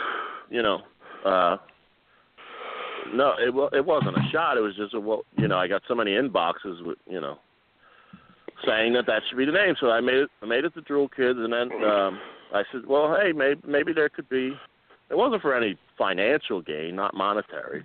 It was for just, supporting the group. Like, hey, it'd be pretty cool. We got people all over. Maybe we could wear a shirt that said the Drool Kids. Just kind of like Wide Men Can't Jump. When we start our merch, it's going to be Wide Men Can't Jump. Like the old show I was on 605. The first show was actually, I may be wrong here. Was the first shirt 605 or was it Yo Mamba? I want to say it was I think it was Yo Mamba. Actually, then he went with their business model, which I don't agree with. But I believe the first merch of any kind should be promoting your fucking show or whatever you're promoting, and then do whatever. But the Drool Kids mostly are 50 or just below 48, 49, and about 13 of the several hundred decided that it would be a better idea to make a Puro Bros shirt. So then they would take pictures and they would have no underwear with New Japan World in the background. So I think Scott may be a member of the Drool Kids. I don't know. I don't know who he is. Well, I kind of thought he was that famous Scotty Okada. Famous photographer and wrestling journalist. I don't know. He sounds... Might be a different guy. I don't know. I mean, he knows a lot about Scott, Japanese. I do. I like he knows Scott. A lot about he knows his shit. He knows a lot about three Japanese wrestlers. Well, I like him. Well, if he keeps listening, then I guess it's cool. I don't know. It's got to be the guy that buys the most. He could be our Japanese listener, I know every time that I'm, that was the first time he actually called in the right number. Every time, including tonight, that he comes on, I get an instant fucking headache. So, I don't know. Oh, Lord. Wow, how that happens, isn't it?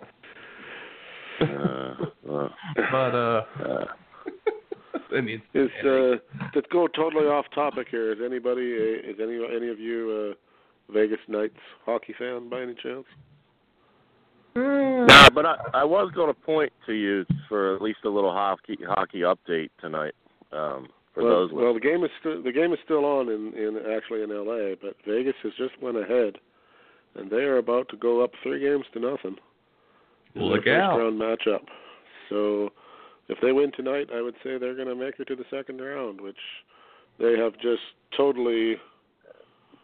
Well, their regular season record set every franchise rookie record in any major sport ever. So getting a playoff round victory, that just takes it to a whole new level. So pretty cool. What else is happening? The Washington Capitals blew it again today. They're down 2-0 in their historic. Much to the dismay of Mia Khalifa, who knows a thing or two about blowing it. Very good. They cannot seem to win in the playoffs. Doesn't matter what they do in the regular season, they just suck in the playoffs. None of you probably don't care about Winnipeg and Minnesota. No, I know. I actually know about them because of sports radio. That Ovechkin is like all world, a la James Harden, to give a comparison. Until it comes time, not that he playoffs, just Mr. Choke, baby. Yeah, they never get. What's the furthest they've got? They've got, I think, to the third round, but they should have won the Stanley Cup at least twice in the last 10 or 12 years and just never get there. They always lose to somebody they shouldn't lose to. Of course, the Penguins are up 2-1 against the Flyers. That's the fucking series of who's going to show up tonight. When the Flyers goaltending shows up, they do well, and when it doesn't, they get bombed. Toronto, same thing. Just can't handle the Bruins. They're down 2-0. Can't handle the Bruins physically. It's too much for them. What else we got going? Bobby Orr's still up. Bob, well, yeah, he doesn't play much, but he still gets out there for a shift or two. Sharks ahead of the Ducks 2-0. If you care about California teams. The only Shark I care about is paying off my fucking street thugs. Lone Shark, anyway, they're doing well, so they should be happy. I can't think of anything else off the top of my head. No big surprises so far, except maybe for Vegas, who just scored again and are going to win this game. So there's no Cinderella fucking underdog that's up. No. Everybody kind of thought New Jersey might give Tampa Bay some trouble, but that has turned out to be the total opposite. All the Eastern Conference series are all 2-0. There's no series. There's none tied. Everybody's either 2-0 or 2-1. So no surprises so far. Yeah, the Devils have not showed up for the playoffs for whatever reason. That way, asshole Josh Harris can be down here for his second place investment, the Sixers. Yeah, he will not. He won't have team. to. Yeah, he won't have to worry about him going back and forth after. I think that they got 2 games left, so probably tomorrow and Wednesday. By Thursday, they should be done, unless they get lucky and win one at home. Of course, you can catch all this in detail tomorrow on Wide Men Can't Score. So absolutely, carry on. Well, what was you going to say, TR? I'm sorry. We glossed over the shuffle, and I only didn't really comment because it's like Vince just.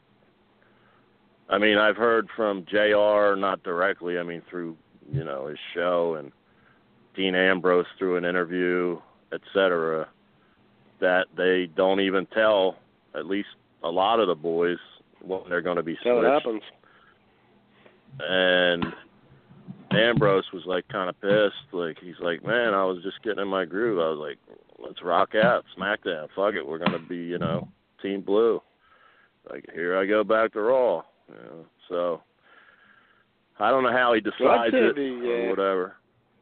The big one is going to be what are they going to do with Owens and Zayn? Yeah, that'll be the big thing to figure out. They are both nowhere at this point. Yeah. You know what would be really cool for them to do? And this is just an idea. And TR kind of hinted at something, having them go work indie dates for a while, and that would be neat. See those 2 guys on the indies again working just random shows here and there. In that vein, there was a rumor going around that they might involve NXT somehow. Well, see, that's what I was thinking. Have them work the indies for a while, and then have them invade NXT. You want to get back to Raw or SmackDown? You got to go back to the Performance Center. Well, not even that. Just have them invade. Because your indie wrestling has rubbed off on you. when you're no longer WWE material. We need to mold you again. Well, or having them invade NXT, kind of like the Outsiders did, come in and just attack everybody and kick the shit call out of NXT, everyone. Band together these two guys. I'm not against that if they do it right. Yeah, I mean, basically just copy the Outsiders NWO format, but have it be short term. Don't plan it for like a year. Have it be maybe lead up to TakeOver at SummerSlam and have them do a match at SummerSlam for TakeOver, and they win their jobs back. At least I got an idea. Smart enough. Oh, go ahead, Tom. I got an idea about Owens and Zayn. That, put it this way, since we're saying it, somebody will hear it somehow, and then none of it will be done. Like your idea about like the Nexus and what I talked about, maybe working indies. But now I had another idea that could be sort of what Cornette would label comedy wrestling, but it could lead to something, and it would be pretty enjoyable to have, their Universal Champion Kevin Owens, and I mean Zayn never really got to the height that he wanted to, but they had high hopes with the NXT title and all that. Yeah. Go back to, I think Tim said it, go back to the Performance Center and try out and tumble with all these indie guys and show the film and have like, on camera commentary like, are you fucking kidding me, and bleep out the fucks and shit like, I was Universal Champion, now I got to fucking learn to tumble and have them do all these stupid things and put up the ring. I took that differently. Everything. I thought you meant they were gonna go and not be themselves. I'm not Kevin Owens. I'm here to get a spot. Hey, that's another idea. I'm could be Bill Smith, and I'm here to get a job. We can make you Fat Boy Slim or something. I mean, or whatever. What's his real, what did he used to go by? Kevin Steen. Yeah, he could use his real name even. That would be even a bigger no-no in WWE. Or if, or they could use Zayn and have El Generico get signed to a deal. Yeah, there's a lot of things they can do, but I guarantee you it will be the least entertaining one, unless none of it will happen. Yeah, unless like when Owens was most entertaining was the Festival of Love bullshit and all that with Jericho, and it was the two of them working exclusively with Jimmy Jacobs, and Jericho using his seniority to get shit approved through Vince. And they basically wrote the whole stories, the whole storyline and the ending and everything else. So it was fantastic. If they could recognize that Owens had that kind of booking mentality in writer's mind, then maybe they'll give him a little freedom. Who knows? Well, here's the thing with WWE, and I think I'm starting to get where they are having issues. There for a while, WWE is a place where guys would come in, and WWE wants everything to be their way now, and they're wanting to script everything and all this. But a lot of these guys that have been on the indies and had to work and get things over, they've had to learn. They had to book themselves. They had to come up with their own stories. They didn't have agents and producers there to help them. And that's become an issue now where WWE just feels like, these guys are just, they're actors. They're not performers. They're not creative. They're actors. We tell them what to do, and then they act. It doesn't work that way. If you're not invested as a talent, because they're not actors, they're wrestlers. If you're not invested as a talent in what you're doing, it doesn't come off well. And even if you are invested in it and it's bad, then, it's just part of it. Yeah, this doesn't speak well for me. But I think hopefully it's just wrestling and not broadcasting. But once you got that fat paycheck and the pinnacle and job security, me personally, but I'm a little lazy. I mean, so don't quit the fucking show here and think that if we get somewhere that I'll just fucking sandbag it. But I'd probably, if I was making enough to pay for a house and 2 cars and have my name big enough to get set for life for appearances, I'd probably be like a Zack Ryder, like, I don't give a fuck if they book me on TV or not. just let me say woo, woo, woo, and fuck them hot chicks that want to fuck me like Emma and Chelsea Green. I mean, you can't blame the guys. They're getting guaranteed money, and they're making all these millions of dollars. And so, you know, a lot of guys have that mentality, hey, I want to be on TV. I want to be seen. I want to be featured. That's how you make money. A lot of guys are getting guarantees, and they're just like, why would I want to go out there and take a bump? Like, why kill myself? You know? And the pay scale is a little different. When you get over, you get the perks of merch, and then it's all your competitive spirit inside. I don't know how I would be really, but I mean, just the current me, like laying here talking shit right now. Well, do but, they still pay them pay-per-view cuts like they used to? I'm sure they Probably did. not, because probably not. They've monopolized that with the network. But that used to be where they would make their money. Yeah, but the top guys are doing well though. Well, no, but I mean, there was rumors like that the top guys there now are making maybe $1 million, maybe slightly more for a couple more of them. than that. Yeah, more. Yeah, but only for only for 3 or 4 of them though. I imagine a lot of them are making around. I mean, not a lot, but a decent amount are making around $1 million, and then there's the ridiculous Brock Lesnar, John Cena types that, you know, double digit. But there was plenty of back in the day where guys were getting. I mean, Hogan was getting $1 million for a pay-per-view. Yeah, Hogan's. Yeah, okay, granted that's Hogan, but they were all getting a fairly good dip on like a WrestleMania or a Royal Rumble or whatever because they were making such ridiculous sums of money off of it. I guess which they don't make anymore. So. Well, Hogan had his best, they called it creative control back then, but it was more than creative control. It was fucking big fucking chunks. Like he was making some serious money in like you said in the beginning. WCW. That was WCW. He would have whatever.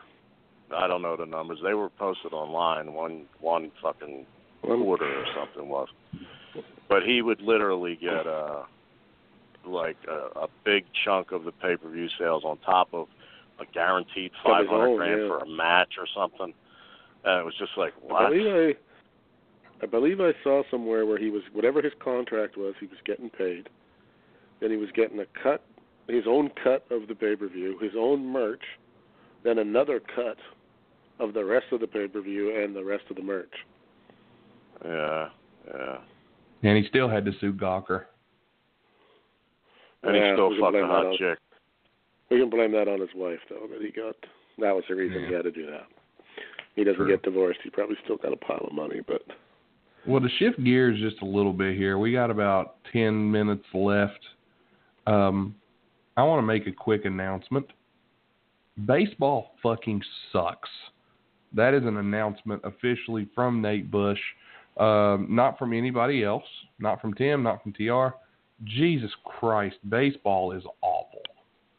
Oh, jeez, man. It's no wonder you go to a game and people get hammered. You have to. You don't get hammered. 250 million Americans with baseball sucks. Fuck. I will say it is a slow-moving game compared to basketball or hockey. It's like watching someone, it's like stubbing your toe repeatedly. Oh, God. I would equate it to, and not in a bad way, I would equate it to a sport like golf, where if you've played golf and you understand the dynamics of what actually makes a good shot and why the ball goes where it goes, et cetera, baseball is a lot like that. If you've actually played baseball to some significance and you know about, okay, this is what they do when they throw a curve, and this is why the guy swung like this, and that's why the ball went that direction and all that, the game's a little more enjoyable. But most people don't know that. That's for the hardcores. So I played baseball for years. Yeah, but you don't learn that in Little League. Bull crap. No, you don't. You don't know shit about how to hit a curve in Little League. What's that? I said he meant Bull Durham. Anyway. I'm telling you, I played baseball for years. There's nothing, like playing baseball is fine. Like if you're out on the field actually playing the game, that's one thing. But Jesus Christ on the cross, trying to watch a game. It's a very scientific game. I mean, you trying to tell me watching golf is exciting on TV? I'd rather watch golf. I actually enjoy golf. Soccer is not exactly the most exciting sport to watch on television either, and yet it's the biggest fucking sport in the world. Well, soccer actually has movement. Yeah, but a lot of times there's nothing going on. The biggest movement of baseball is the pitcher moving his cock from one side to the other. Is my phone on mute or is no? Go ahead, TR. Go ahead. I'm sorry. Tim and Nate show. I'm trying to rant. I'm sorry. Well, we felt you owed us a few minutes from last week. I'm trying to give a different opinion about baseball. I grew up. I played as well. It was actually my most talented sport at a young age, better than basketball, but then it changed. But when them dudes started throwing crazy sliders and shit like that when I was about 17, it was like, fuck this. But anyway, it was a different, I don't know if it was different. I'm just going to say for me. It was different for me as a young man. I could name a million players from the 70s and the 80s, et cetera, and the 90s. But I don't enjoy it as much. So I side with you there. But when you have some rooting interest, the Phillies are now 9-5 after the whole town killed the new manager. The new manager is Gabe Kapler. I don't know if either of you are up to date on this information. Yes, ex-player, but he's jacked up on steroids. Literally, he does underwear modeling, and the Philly has been hard on him, and he's made some strange decisions. You both know the basic rules of baseball. When you bring in a relief pitcher, there needs to be one warming up. The second game of the season, he called for a reliever, and he forgot that he had nobody in there, which is his responsibility as it is. So well, I guess you can do that, but he ain't going to be very good. Yeah, but he's turned it around, and they're 9-5, and he's trying to piggyback the Eagles mentality. And to his credit, he came out on a press conference and said, when they were ragging him, I made some mistakes. I'm growing and I'm new, and this is the honesty I'd like from the Sixers. And I want to put the best product on the field for you Philadelphia fans. So I'm going to listen to your criticisms, and I'm going to learn as I go, and I'm going to make this team a champion. So he admitted that he fucked up, and he said he's willing to listen and shit like that. As for the excitement of the game, I lean a little bit towards Nate. It's fun to go sit in an open area with friends and have some rooting interest, some nice sun to get a nice little base to your skin, drink some cold ones, overpriced cold ones, but cold ones nonetheless. And, if you were me 5 years ago, you'd be such a degenerate that you'd call in a bet even though you didn't know one fucking player on the Phillies if that was the stadium I happened to go to. And that makes it a little more fun, too. But to sit and watch, it's kind of for me like if I'd have to wait till October. Oh, I don't. Don't get me wrong. I'm not sitting here saying baseball is the end all of sports, because it's not. It's just it is a much more scientific, statistic-driven. Going to a ball game is kind of a fucking. It's not a 2-hour event. It's a 5-hour event. It's a day trip. A long fucking day. Yeah, it's a day trip kind of thing, and it's a different, and it's not a bruising sport either. Like if you like contact or movement, okay, baseball's not really your game because there isn't that much of it in all honesty. And when there is, it's a very brief. Somebody might steal a base or something like that. I mean, how much more interesting would baseball be if when a guy tried to steal second, the second baseman could fucking level him as he tried to do it? You might watch baseball a little bit more. If you were alive in Ty Cobb's time, that was the case. Yeah, he's going to steal second, and here comes the shortstop with a clothesline. Fucking hell, he didn't make it. Yeah. I find baseball. Yeah, there's a very much more. Like if you watch baseball with someone who has played baseball, and they know that when the pitcher goes to throw the pitch, and they're going, okay, he just threw a curve. And I don't know it's a curve until the ball gets 3 feet from the plate and it actually starts to curve. Whereas these guys know from the motion of the arm and all that kind of nonsense. It's more of a nerd game, I guess you could say, maybe, to some degree. I don't want to offend anybody, but it's a stat geek game, and a lot of older people like it, and a lot of people in my age group grew up with it, so that's just the way they kept. Yeah, see, my father loves it too because he listened to it on the radio when he was a kid. Yeah. I think I'll attend the Phillies. I'll attend a Phillies game or two this summer, likely. But I don't know. I'm kind of. Yeah, I mean, if I had to pick between, you've got to watch football, basketball, pro basketball, college football, hockey. Those are all above baseball on what I'd watch if it was on TV. Put it that way, it would be last on the list. I think we're all in agreement on that. You still there with us, Nate? Oh, well, I'm sorry. I fell asleep since you guys were talking about baseball. Because that's what I think of it. I'm just kidding. Yeah, I'm just listening to you guys. You brought it up, so. I'm just busting your balls. Jeez Louise. Come on, let me shit on baseball. Fuck you, I think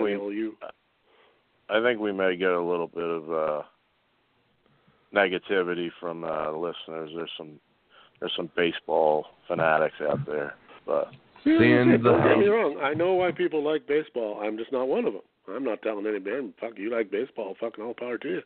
Watch all 162 games if it thrills you. I'm not telling you to stop watching it if you like it. Yeah, no, me neither. You like baseball? I just don't like it. Fucking all.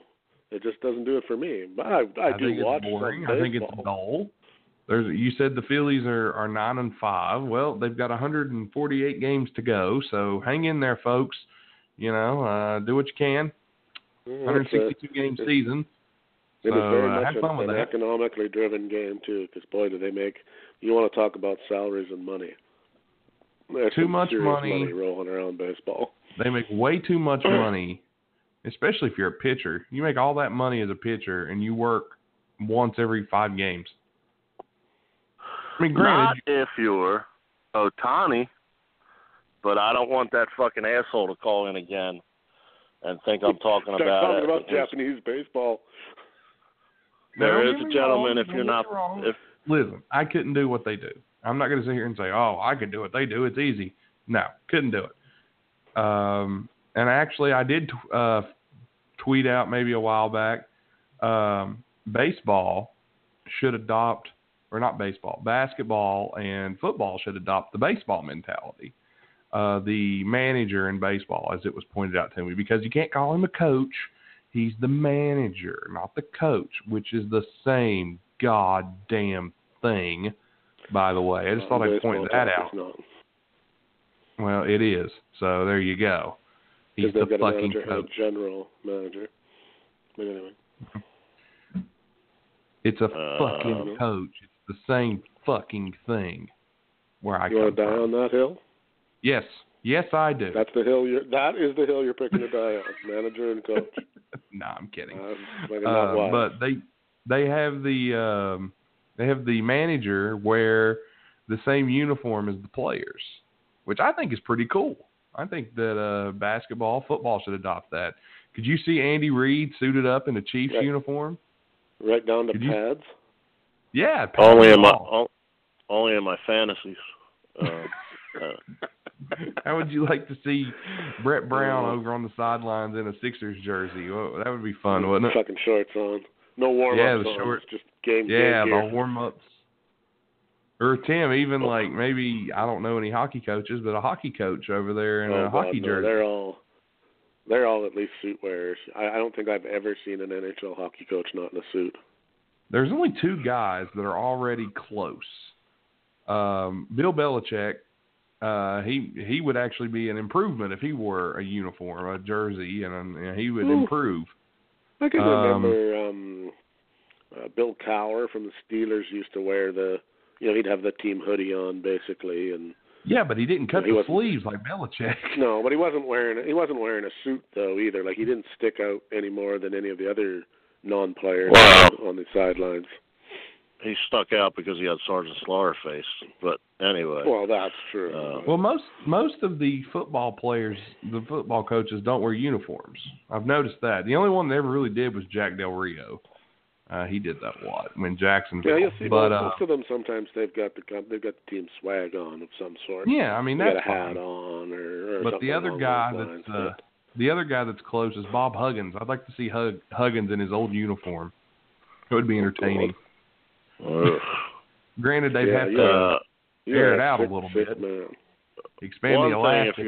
If I definitely don't want that guy Scott calling because he gives me a headache. That's a shoot.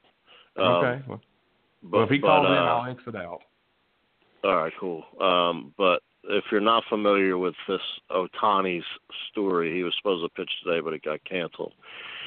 He is a Japanese, go figure, phenom who lit up Japanese baseball because he was a two-way player, which some, pitchers like Jake Arrieta can hit, but reasonably. But I think Roy Halladay was a pretty good hitter back when he was alive.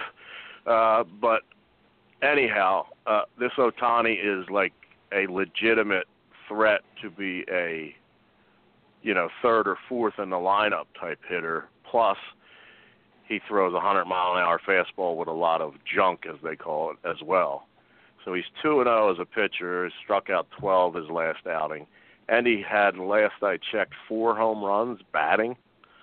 So he's a unique star. Who did he play for? The Anaheim Angels. I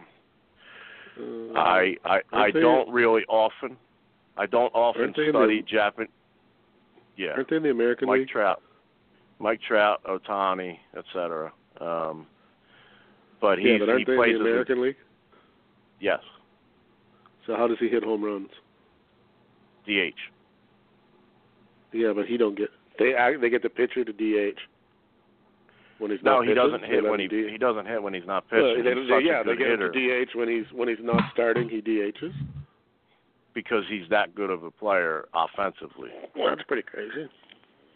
That's the first time in modern era. Babe Ruth used to allegedly do that, but whatever. So if you want something that might interest you, Nate. Yeah. Ohtani, but I just don't want to hear that guy Scott calling like all the time. So I just, but that might be something to perk your baseball spirit. It won't. I'm very much forced to listen to baseball a lot at work. And I usually call Tim and take off running when I'm about to miss a commercial break. Wow. Yeah, but you also had what couldn't have been the biggest snoring baseball game of all time on today. So it's every game. No. What would kill me, like the local stations around here, 610, 97.5, ESPN Radio, blah, blah, blah, blah. There would be like a Sixers game or something like important towards the play. Even the Flyers, Tim. Like, even though I'm not the biggest hockey guy, Flyers, Sixers, I'd have something of local interest or March Madness or whatever when I was out driving for work, and I'd click on the fucking both sports channels, and one would have just talk, and the other one would have. Well, spring training here. We're in the second inning, and fucking Joe Jabroni would be fucking who's now in Double-A, who wasn't even going to make the team. They felt that was more important to put on their programming than the Flyers or Sixers playoff run. And unfortunately, we're like the final. Believe this or not. Believe this or not. When you take on a baseball team, and you usually have to take on them as a package, the baseball radio is usually the cheapest thing to get. And if you play that, you actually are saving your station money because the baseball's cheaper. It's the cheapest one you can have. Because if you're airing basketball or football or college basketball, it just depends. Most of the time, baseball's the cheapest. So baseball, it works out that way. Most radio stations have these deals in place for years. It's like, oh, okay, well, this team's affiliate. The Grapefruit League and all that is it's a part of American culture down there. Oh yeah, the Grapefruit League. I got your grapefruit right here. Florida and whatever the other one is, the two big ones. Anyway, the Cactus League or some shit. Yeah, that could be it. Couldn't they come up with something that crap? Couldn't they come up with something similar, like the Cactus and the Scorpion League, or at least two things that remind you of the desert? No, we got the fucking Cactus League and the Grapefruit League. It's for the fat baseball. I don't know where Cactus League came from unless it's in the desert. I don't really know, to be honest. But well, they should just fucking pitch cactuses and pitch grapefruits. I would watch that. A friend of mine once said, you want to make baseball interesting again? There's two options you have. One, fill the field with like landmines or something. Not that it'll kill outfield, Yeah, like fuck. Let's make it interesting here. Or this was my suggestion. Now go with, and this right here for me, this is a serious. That one was obviously not serious, but this is serious. This is a serious suggestion to make baseball more fun, more entertaining. Okay, other than changing the schedule and cutting it down from 162 games to something else or any of that nonsense. This is a serious suggestion. All right. When is baseball the most exciting? When was the last time baseball was like, oh man, yeah, I can't wait, baseball. We got to see this. When was the last October. big? Well, I mean, other than that, I'm talking about when, other than the World Series every year. Home run. Exactly. Mark McGwire, Sammy Sosa. Yes, that was when baseball. They were interrupting national programming on TV when Mark McGwire and Sammy Sosa got up to bat, so you could watch them at bat to see if they break the home run record. What an exciting time that was. And I still remember where I was watching when Barry Bonds broke Hank Aaron's record and when Mark McGwire broke the record. I think it was it DiMaggio or Maris or somebody. Roger Maris. Some fucking guy. Anyway, I say here's what we do. You want to make baseball more fun again? Let them motherfuckers juice. Let them shoot up as much as they fucking want. I say get Congress out of this. Olympics. Let's let them listen. You want to make this fun? Let's make this fucking fun. Juice up, motherfuckers. I mean, as much as you can. I want you all to walk out there and look like a walking fucking bodybuilder. I can do that easier without the drugs. Hold on. Major League Baseball changes the size of the baseball by a 1/16 of an inch. Change the weight by a 1/16 of an ounce. Make everybody use the same size bat, length and weight, and start the record book over. For the next 20 years, people be setting records, and people would watch because that's what people like. They actually implemented a little bit of that psychology last year, and they used. Yeah, they tried to fuck with the ball, but home run derby baseballs. Batting practice. Well, or even if they just scrubbed the record book and said, okay, starting in 2020, that's going to be the golden age of baseball, and the old record book, we'll keep that, but we're going to start a fresh one because the game has changed. Well, let me finish the other thing. Once everybody's all juiced up, all right, here's what we do.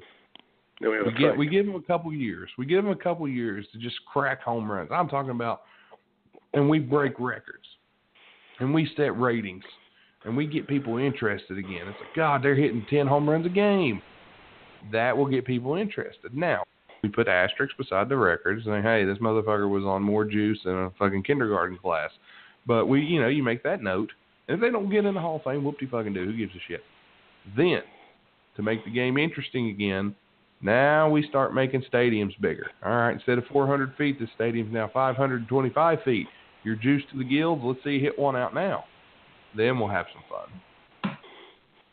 That'd be fun being in the upper deck from fucking 10 miles away. You'll be having to, you'll be having to add a fourth and fifth outfielder to cover all that ground. Good. And that gives more people a job. I'm making jobs. There'll be 30 doubles a game because the ball will fall at the 450-foot mark, and the guy will have to run 100 feet to pick it up. Tim, I'm creating jobs here. I'm doing what people want. You're just doing it for the economy, eh? Exactly. Look at how much money I just made baseball and another dude that has to come play right center. I will go to the NHL Board of Governors tomorrow and suggest we make the rink 400 feet long. There you go. Let's have some fun, man. And the nets will be the size of soccer goals. Let's see some fucking goals, people. No record save. Hockey's actually entertaining without changing anything. I'm trying to take a boring sport and make it fun. Since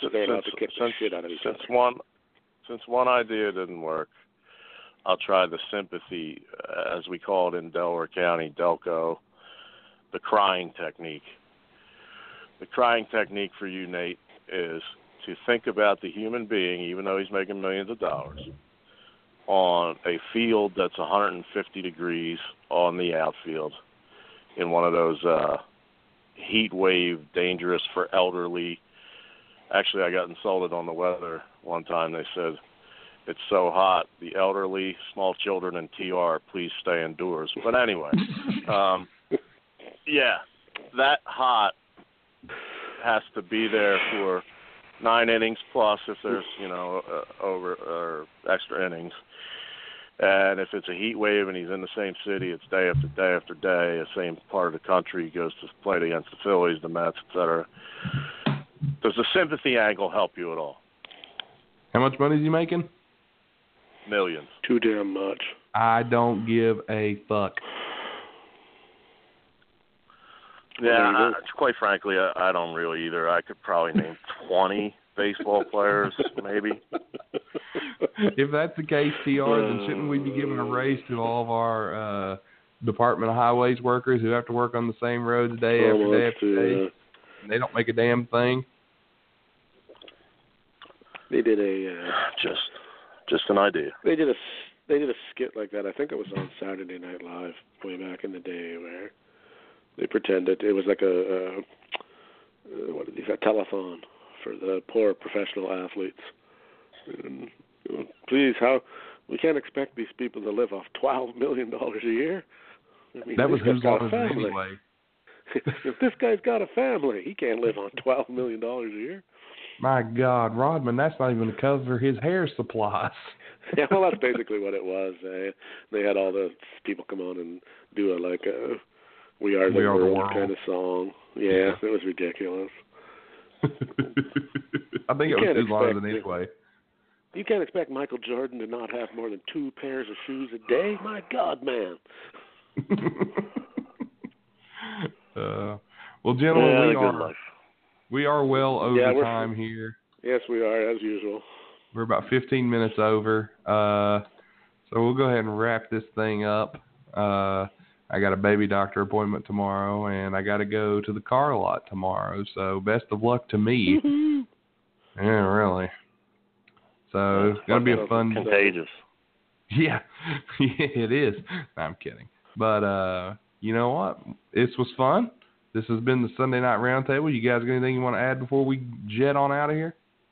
I have nothing to add. TR? Go Leafs. Follow at Wide Jump. Follow at TR Shock. Don't be a fucking idiot. And that's it. All right. Make sure you follow us anywhere and everywhere you see us. Facebook, Twitter, Instagram, anywhere. Wide Men Can't Jump. We are all over the place. Thanks for listening, everybody, and have a good night. Peace.